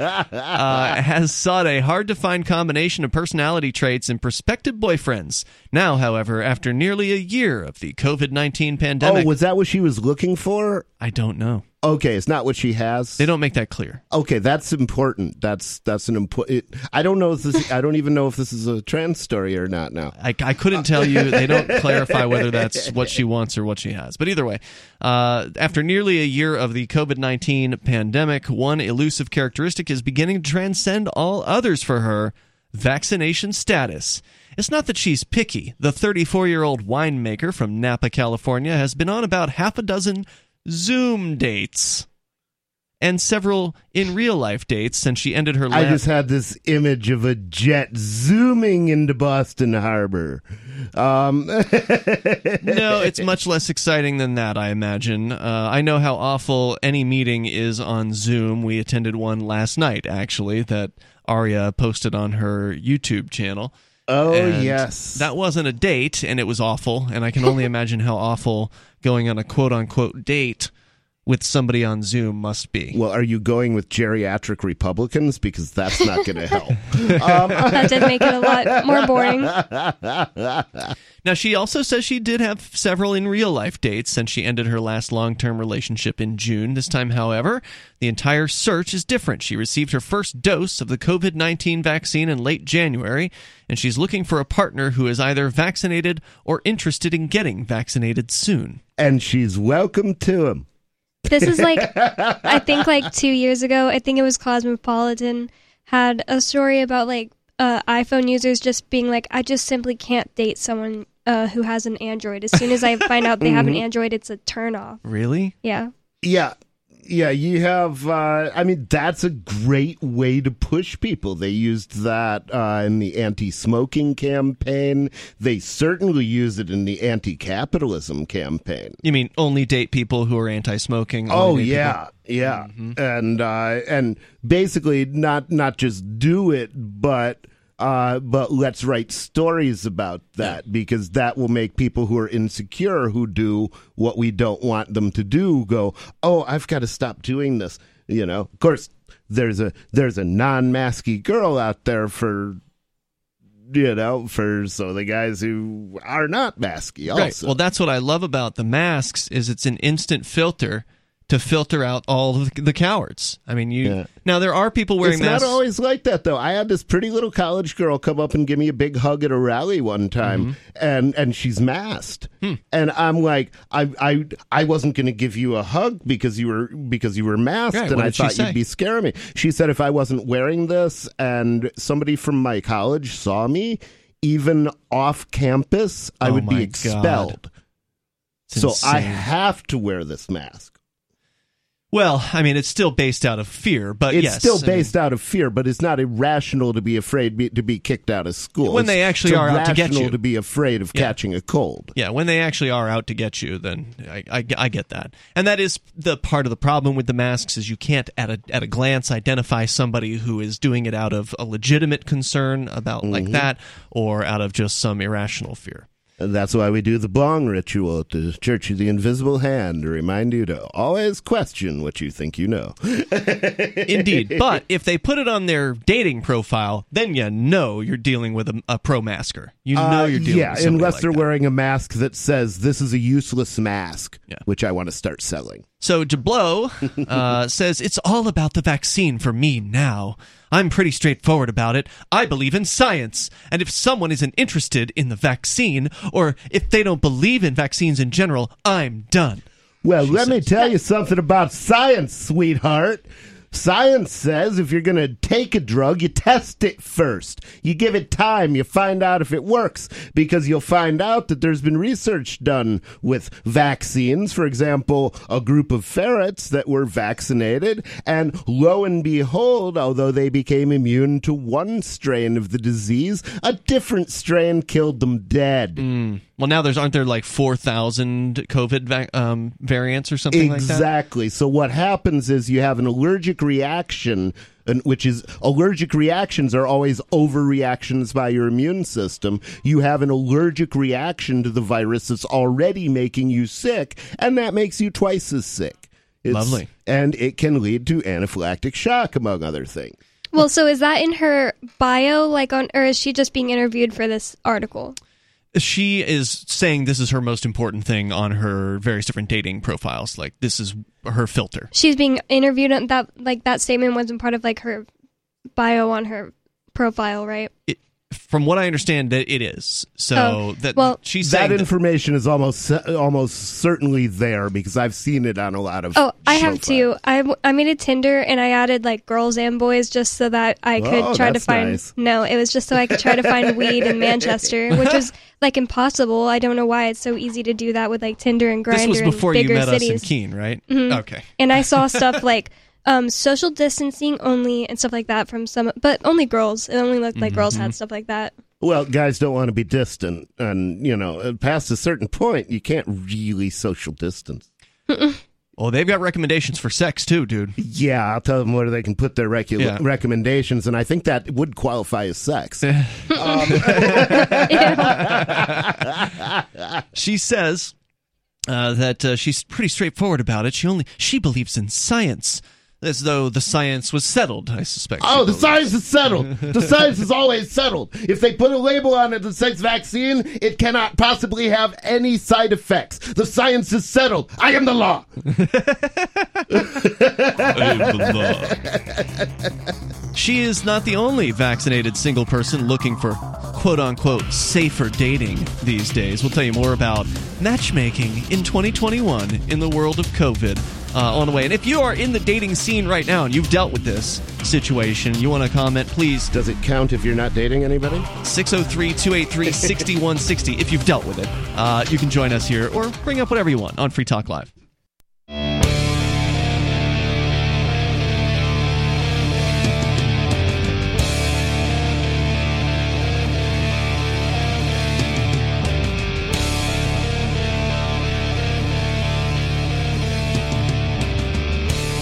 This is Free Talk Live. The number, if you want to join us, 603-283-6160.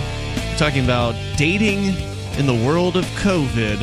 And yes, it is just as lame as it sounds. Well, just don't date COVIDians. Well, indeed, but it's of course hard to find those because there aren't likely dating sites that exist for people who are skeptical No, the dating site for people who are skeptical is out in the world because they're the ones who aren't terrified and glued to their computers. It's a good point. Find people who are out walking around talking to people, have a party, open a bar.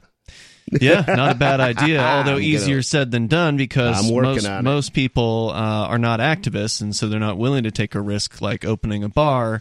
You got to fight for your right to party. I agree, and that's why I threw a great party on New Year's Eve, because I agree with that philosophy. So with you tonight, it's Ian. Nobody. And Bonnie. And we're going to go to your calls and thoughts, starting out here with Lysander Knapp. He's on the line in Indiana. You're on Free Talk Live. Hey, how you guys doing? Hey, what's on your mind? Hey there, brother man. Yeah, I made it back to Indiana nice and safe. What I wanted to talk about more than we can say for the turkey. Yeah, I'm pretty sure that was a hit done by New York State. They tried to kill you with a turkey. That never happens. What happened with the turkey? The New York State tried to kill him with one.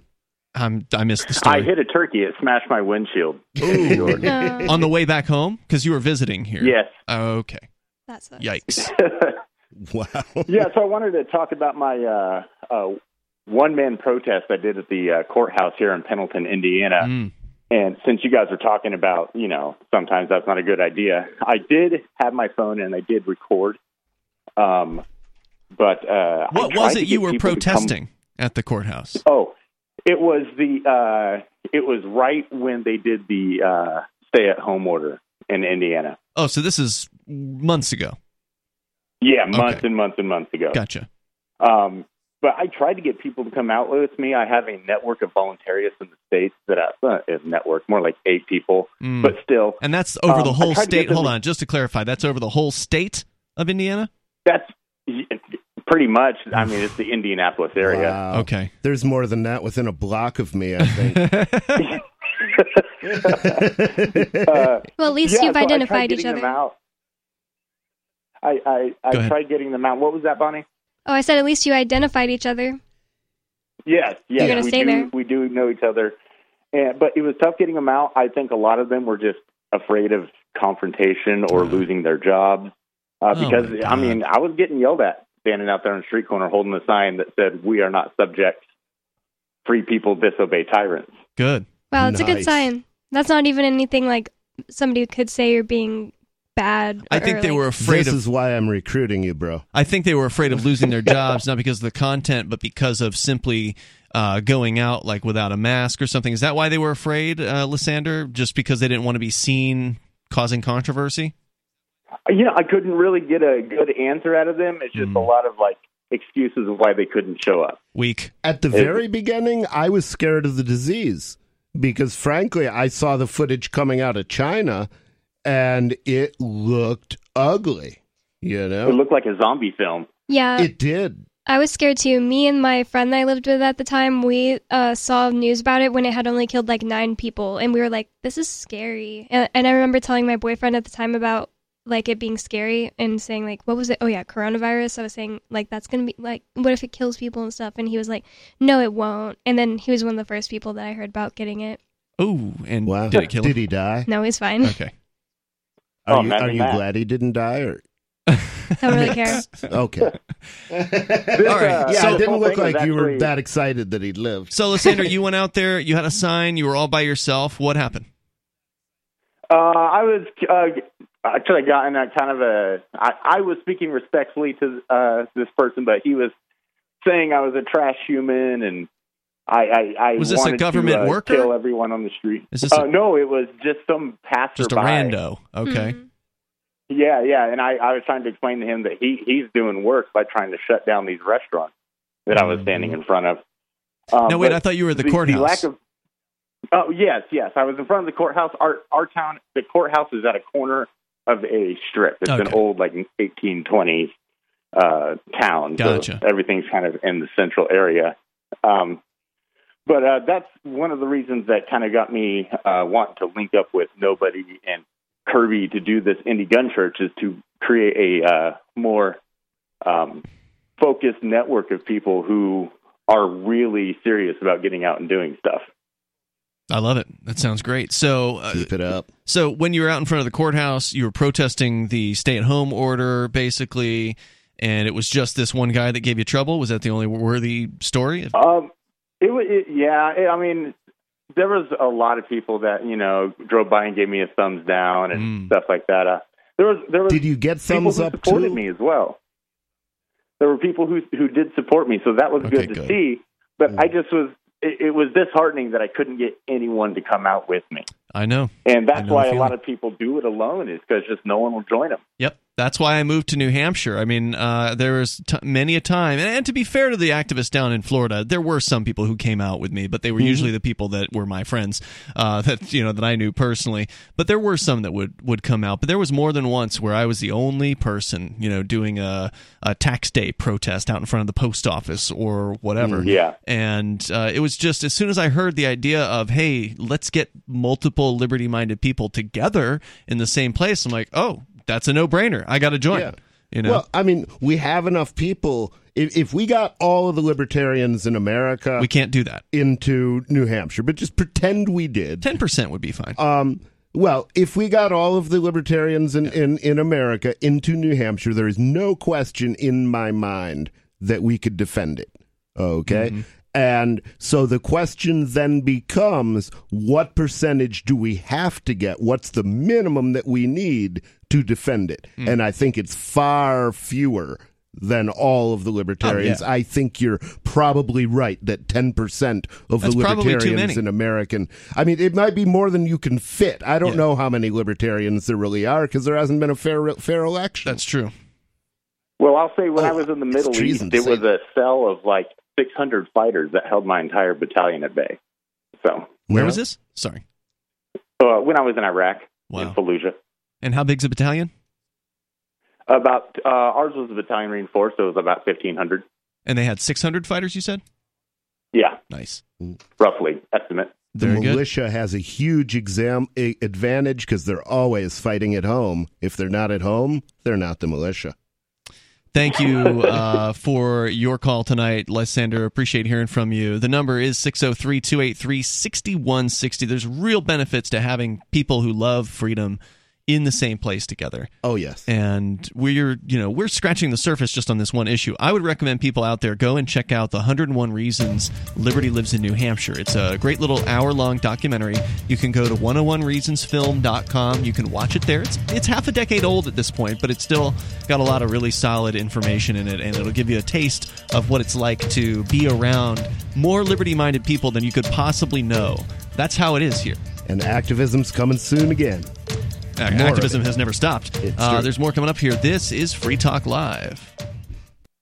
There are basically two types of advertising: direct response and branding. Radio's great for direct response with its low cost to listener ratio, but audio can't be beat for branding, which is a longer-term endeavor. You want to be the first thing that someone thinks of when they think about your product or service. If you have a local business that you want kept top of mind in your community, call the station. If you need national reach, Free Talk Live's got around 200 radio stations, millions of monthly listening sessions, can suit all budgets, and if we don't think we're right for you, we'll tell you.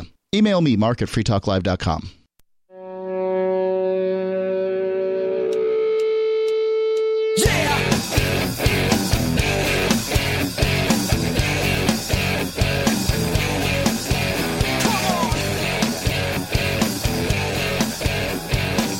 It is Free Talk Live. The number, if you want to join us, 603-283-6160. That's 603-283-6160. Coming up in just a few months from now, several months from now, the summertime, the second week in summer, you're going to want to join us if you can make it up to New Hampshire for Fork Fest 2021. It's going to be the 5th annual Fork Fest. What is Fork Fest? How would you explain it, Nobody? Well, Fork Fest is to Pork Fest as anarchy is to minarchy. Okay. And Pork Fest is take Fork Fest or Pork Fest, which is the original venerable camping festival of New Hampshire's anarchists and minarchists and libertarians, and you just turn it up to 11. Okay, and there you've got Fork Fest, because there's nobody telling you can't do this. There's nobody telling you. Nobody, you wouldn't do that. What? You wouldn't do that. No, nobody wouldn't do that. And that's the thing. They gave the job to me. I'm supposed to control everybody. I'm not going to do it. And no one actually gave you a job because there's no one to give you the job in the first place. Well, nobody hired me to do it. Exactly. Forkfest.party and I'm not gonna. is where you can go to learn more about the event. Let's give you the dates for you here. June 28th through July 4th. Go ahead and mark your calendar now and book your campsite. You can book your campsite, your hotel room or your motel room, the RV sites as well. This is a huge campground. It's the largest campground in New Hampshire, and it's a beautiful place to go. In fact, I highly recommend you check this out, Bonnie. It's going to be your first time. Yeah, I'm excited. At Forkfest. You were a virgin. She was watching some footage today from last year's event, and you said it looks pretty beautiful, and you're right. Oh, yeah, the campground looked really pretty. Yep, and it looks a lot better in person if you could come out and visit us. It's June 28th through July 4th. It's decentralized, which means that no one gets to decide anything except for whatever their own campsite is doing. So if you want to create a thing for other people to do, you can create that on your campsite and sort of invite people to it, promote it. There's a unofficial Forkfest forum. There's a Forkfest Telegram chat room. Those are two places. Nobody likes your idea, nobody will come. Correct. And maybe more than nobody will come. Who knows? You never know. You don't know until you try it. And so check it out, forkfest.party, and we'll see you there. We go to Scott the Bigot. He's on the line. Scott, you're on Free Talk Live with Ian, Nobody, and Bonnie. Get over it, Scott. Good evening, Ian, Nobody, and Bonnie. I hope you're having a good evening. I'll tell you why I'm calling. I am so outraged with America. I am putting my money where my mouth is, and I don't know if you approve of this idea, but I'm not going to pay my taxes. I approve. Good for you. Let them come after me. See, during the Revolutionary War, everyone who knows history knows the famous slogan in the Revolutionary War, and it was a very simple slogan. It was no taxation without representation. Mm-hmm. The way I look at it, I haven't gotten a bit of representation, and I hate the United States government. And if the government is listening, am I a radical? Yes, I am. Do I want to see the overthrow of the United States government? Yes. I look at Americans as being spineless and stupid or in a funk, Ian and Bonnie and nobody, but I want to tell you something. Things have got to change because this nation has already stripped us of or very soon, our First Amendment rights, Second Amendment rights. They want to silence us. They want to disarm us. Mm-hmm. And I ran this idea by you a few months ago. If everyone in America wasn't so stupid and spineless and said, look, we are not going to pay our taxes. You've destroyed our livelihoods with COVID. I'm not saying that there are people that died, don't get me wrong, but you don't destroy a whole economy. Don't you think, Ian, Bonnie, and nobody, that if millions of Americans said enough is enough, we're not paying our taxes, don't you think that we could neutralize this evil United States government? Yes or no? I do think that, and I'm always saying that. I'm going to say no, and here's why. Because they don't care whether you pay taxes or not. They act like they do. Like they'll prosecute Wesley Snipes, or they'll go after a certain high visibility individual to give them 50 lashes in front of the town square to prove that you need to pay taxes. But the reality is they don't care. What they care about is whether you keep using their money. Because if you keep using their money, even if you're not paying taxes, they can just keep printing out more money and fund themselves that way. But taxes are what keep you locked into using their money. You have to get dollars to pay your property taxes. That's why it's so important to be churches and to not have property taxes, because that locks you into the dollar. And I think that, if it was me, Scott, the other thing I would say is yeet their money. You don't have to get crypto. Get dollars or get gold. Get silver. Get weed. I bought gold. Get anything not dollars. Well, I do think that if everybody stopped paying taxes all at once, they wouldn't be able to prosecute everybody. No, most people would get away with it. They wouldn't be able to prosecute everybody, and that would cause the dollar to lose a lot of its value, because if you don't have to get dollars to pay the government, you don't have to get dollars. Anything else taxes you can is get nothing for but extortion. The way that I see it, and people are cowardly. And the reason why they aren't, I will stand my ground. I've thought of it many times. The IRS, whatever, let them come out. If need be, I'll hire an attorney. I'm not going to pay taxes to a government that squanders money. Let me put it another way. If you gave the United States government $100 trillion, $100 trillion, it has an insatiable appetite. It would never be enough money. Oh, yeah, they burned through that in like 3 months. They burned through about $4 trillion a year. So no, they spent more than 4 last year. I think 4 was what the bailout was, wasn't it? Oh, you're right. The bailout was 3. So okay, they're going to be at $100 trillion in a year. I mean, they'll be at $100 trillion in a year within the next decade.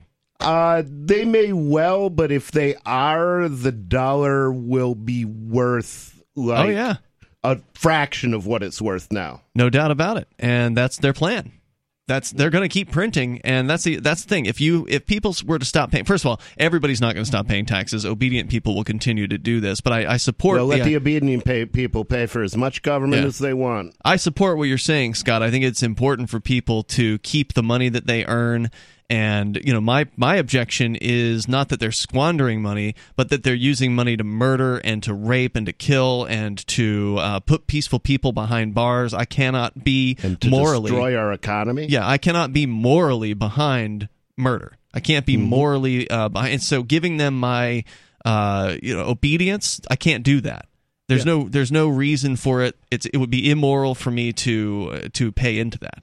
Every dollar in my bank account is a vote for murder. Even if I knew for sure that all my dollars went for their good things that they want to fund, I still couldn't give money and do business with... Well, I do, but I don't want to give money and do business with people who are racist. But there are lots of people that want to do it, and that's what the government is. Racist, murderers. I want to ask you a question, a very important question. Yes. In Keene, New Hampshire, are there a lot of restaurants on Main Street that have shuttered their doors? Not on Main Street, but there have been some restaurants that have closed around town. We know a restaurant owner who's closed 2 out of her 3 restaurants since COVID began. And the 2 out of the 3 aren't in Keene, but they're in nearby towns. Right. The point I'm making is this. If all the restaurant owners, it doesn't matter, Keene, anywhere in the United States, banded together, say there's 20 restaurants in Keene that went out of business, or 10 or whatever, they banded together. They got a pro bono lawyer and says, look, draconian COVID laws have destroyed our businesses, and they refuse to pay their taxes. Are you telling me that they couldn't bring the town governments to their knees? I agree with you. If business owners... The question is, would enough people show up to back when them up? The IRS came to take their houses? Would enough people show up with guns or take their businesses? Yeah. Would enough people show up with guns to make that not happen? That is an important question, and that's the only thing you can do when you've got people networked together, like peoplesrights.org, Cell 411, Freedom Cells. Yep. And, of course, the migration here to New Hampshire. Go to move.shiresociety.com to learn more about that. Thanks, Scott. More coming up.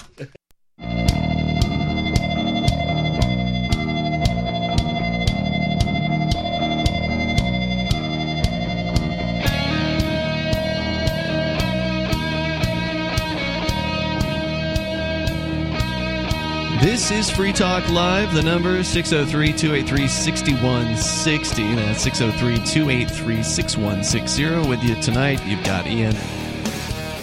I am nobody. And Bonnie.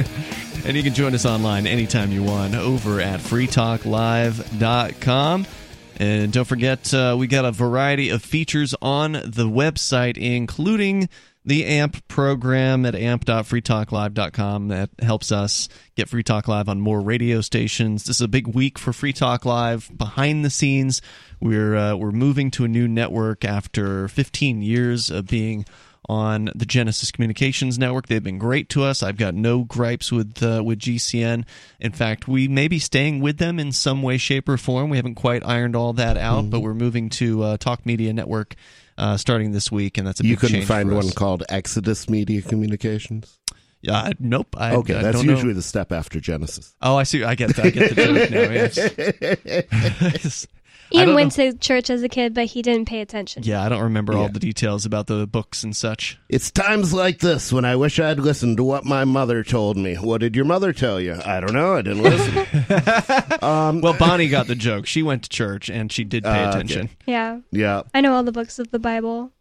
Oh, wow. Yeah. Wow. Do you know the order of them? Well, actually, I know all the order of the New Testament, but I kind of mess up the Old Testament. Wait, the New Testament is a bunch of parallel stories, though. They're not really ordered. Sure, but the books appear in a certain order. The canon order or whatever. Yeah, see, that was just some guy, just set up by some guy I'm not like a Christian. 400 years later. There's nothing, even if you believe in Christianity, unless you believe in the divinity of King James, the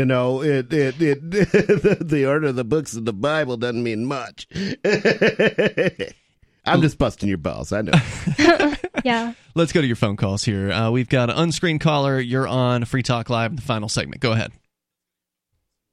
Yeah, how's it going over there, Free Talkers? This is Bubba Guido over here in Arizona. Hey, Bubba Guido, how you doing, bro? Hey, pretty good. Yeah, I guess. Okay, we had a guess. Are you in fact a Mexican hipster? The Bitcoin and crypto and alternative currencies tonight, and that's a good thing. And it's good to hear you guys discussing such things. We're heading into what I believe is about the weakest dollar we may have seen at some point here. Oh yeah, it's the weakest dollar. There's no doubt about that. It will be weak as water. Yeah, it's getting weaker. And another 1.9 trillion pumped into an economy that we won't get much return on that money either. Nope. So take that check and turn it into either gold or cryptocurrency. I mean, or silver. Don't forget silver. Yeah, I'm not a financial advisor, but that's what I would do if I got one. And that was not financial advice, but it's the financial advice. In Arizona, in 2017, we passed gold and silver are legal tender here now. Really? Nice. Now, wait a minute. When you say gold and silver are legal tender, does that mean that you can pay taxes with them? Well, so far as I have gathered, yes, indeed. And it's specie legal tender, which it has to be in coin form of some type, from what I know. And I'm looking into it more all the time. But yes, indeed, that it was ran through the legislature, and the governor signed off of it in 2017. And that was one of the indications that I have read that you can use it to pay off taxes, debts, things to the government. And I've even seen some places where they're trading, like at swap meets and stuff. So I hope it catches on. Me too. I know that Utah actually passed something back in 2011, I believe it was, that allowed gold, officially U.S. government-issued gold, not any old gold, but the government, like U.S. Eagles, I think they're called, gold eagles, that allowed them to be used as quote-unquote legal tender in the payment of taxes. But do you use them at face, which is $50 on a 1-ounce coin? Yeah. Yeah, ain't nobody got time for that. Yeah. And I suspect that's what. Yeah, but see, that's Utah is where the goldbacks are being printed. So they've gotten deeper into it, where you can go all the way down to the $1 or 1 unit goldback, which I guess is about $3.40 in currency. Correct. The goldback, however, the goldback is not quote-unquote legal tender in Utah because it is not issued by the federal government. It's an actual really useful form of currency, so of course the government isn't making it. So they go for $4 or $5 out here. So. Yeah. What was this caller and David from New Mexico's problem with each other? Yeah, I didn't really know because I stepped away from the radio for a minute, but I caught a little bit of what he was saying, and he pretty much lives out in his own little world out in New Mexico from what I do know about the guy, and he's an escapist nonconformist from what I can tell, and I didn't even know my name was Bubba Guido until tonight, so I guess that's my name. So are you the guy he was referring to? Because for listeners that don't know, our regular caller, who normally calls in this segment, David, called in the second hour of the show. And he sounded pissed. And he was referring to someone who called a radio station in Arizona, which we still aren't sure which one, but then somebody else said it was K-Talks, which is one of our affiliates. And so it's been a bit of a mystery. It's confusing. Yeah, so it's confusing. Yes, and your voice sounds that a would little be bit me, like I'm it. pretty sure. Okay. And all I was just wondering what backs up Bitcoin. And, it's good to hear you guys talk about it. It's been this mystery quotient in society for most people, even like you're saying, some people buy it and don't even know what they're buying. Yeah. Well, here's the good thing. Here's the good news. It doesn't have to be a mystery. The good news is there's a lot of information about it on the internet. So you can go to Bitcoin.com, click Get Started, and go through some of the videos there and get some of the basics down and understand what it is that makes cryptocurrency special, what makes it different, why it's worth so much money.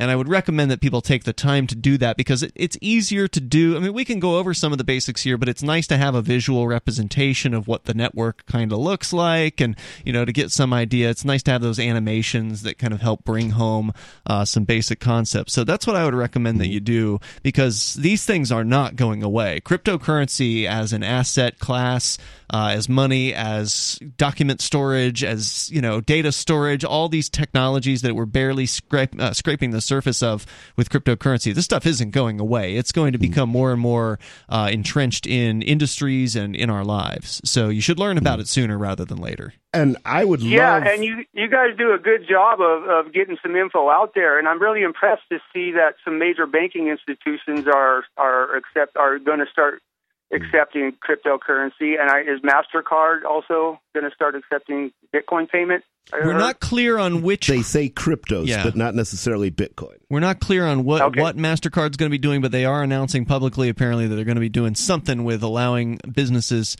to accept some sort of form of cryptocurrencies. And we'll as soon as we learn more about that, we'll certainly let you know. And I want to say thank you for your call tonight. Definitely appreciate hearing from you there. What was his name? Mr. Guido. Yeah, okay. There you go. And I don't know what to call you, Mr. Guido, but yeah, if you want to learn, the other thing is I would love to educate somebody over a video call and then publish the videos of it. So if you want to get a one-on-one education, I would be down. You sound like you can change your positions when presented with new information, and I respect that. Can he email you? Yes, he can email me at thank you, sweetie. He can email me at nobody@electnobody.com. Excellent. All right. So just to wrap things up here tonight, we were talking about the dating world in this vaccine dating world where people are now only going to date people. Yeah, I'm not going to that dating world. I'm going to the non-vaccine dating world. I prefer a woman who, even if I'm not looking to have kids with her, it's nice if she can. Indeed. And somebody in the chat room on our Twitch feed is saying nomaskdate.com, but I went there and there's actually nothing there. So I think he was throwing out an idea that maybe somebody should make a anti-mask dating website. Or even better, open up an anti-mask bar somewhere, and I'll come and party with you. Get strippers. Really. Meet people in person. I agree, and and hopefully we'll see that happen. I think that if that happens, it's going to need to be like a private club, because you're going to have to be able to exclude members of the government from coming in. Yeah, I would agree. And also, regulations don't apply if you're not doing business with the public. And a private club is not doing business with the public. Yeah, I hope that we get to see that happen and see what happens, because if somebody's willing to take those sorts of risks, I want to get behind that, because I think that's a great idea. So, out of time for tonight, you can join Nobody over on his website. It is electnobody.com. And nobody's not done yet with that elect. Nobody's not done yet. I've been bloodied but unbowed. And between now and tomorrow night, you can join us online anytime you want. Head on over to freetalklive.com. Join our social media site. We're competing with Twitter. We're giving you an option that is not centrally controlled by a bunch of mega corporations. Social.freetalklive.com. See you there. Welcome to another exciting adventure of Jonathan Gullible. As you may recall, we last left Jonathan Gullible on a remote Pacific island after his boat was blown far off course by a terrific storm. Eager to learn about the inhabitants of this island, Jonathan wandered the island until he came across a police officer who was nailing boards over the windows and doors of a small shop. After watching for a while, Jonathan asked, "Pardon me, why are you boarding up this shop?" "The shop is closed." The owner was found guilty of selling obscene pictures, and he is now rotting in our zoo. What is an obscene picture? Well, an obscene picture is of some foul and disgusting activity. Was this person doing this disgusting activity? No, he was just selling the pictures. So selling pictures of an obscene act makes one guilty of the act? In a way, yes. People who sell such pictures are guilty of promoting the activity. Consumers are easily influenced. Oh, I get it. You have just arrested all the island's news photographers for their pictures of warfare. But are the newspapers guilty of promoting warfare just because they sell pictures of people at war? Oh, no, of course not. Obscenity is sexual activity. So pictures of sexual activity are prohibited? No, only recent sexual activity is prohibited. Pictures of ancient sexual activity are allowed to be copied and sold. Ancient sex is studied and taught as fine art. On the other hand, recent sexual activity is only of interest to perverts. Decent people condemn such activity. On the other hand, warfare is an activity that decent people and perverts may read about and do together. Stay tuned for another exciting adventure of Jonathan Gullible. Build freedom with laughter. Join the community. Access free media clips and more. Or get your free PDF copy of the book. Go to jonathangullible.com now. jonathangullible.com. So the protection of life, liberty, and property is what the Free State Project is all about. But it's an effort to move 20,000 people who understand. It's about demonstrating to the entire country that, we can have a free market, a truly free market. Making it just a freer, great place to live. It's the world's largest voluntarist libertarian community, and it's only getting bigger. That's amazing, to be able to move to a place where other people passionately believe in being free and independent. What the Free State Project is managing to do, though, is to put their money where their mouth is. It's physically getting up across the country and saying, let's go someplace and let's demonstrate the power of these ideas. There's a lot of kind of philosophy that surrounds liberty. There's a lot of thinking about it and talking about it. But here in New Hampshire, people are doing it. 101 Reasons Liberty Lives in New Hampshire, a documentary by Free State Project Early Movers. Watch it free at 101reasonsfilm.com. 101reasonsfilm.com.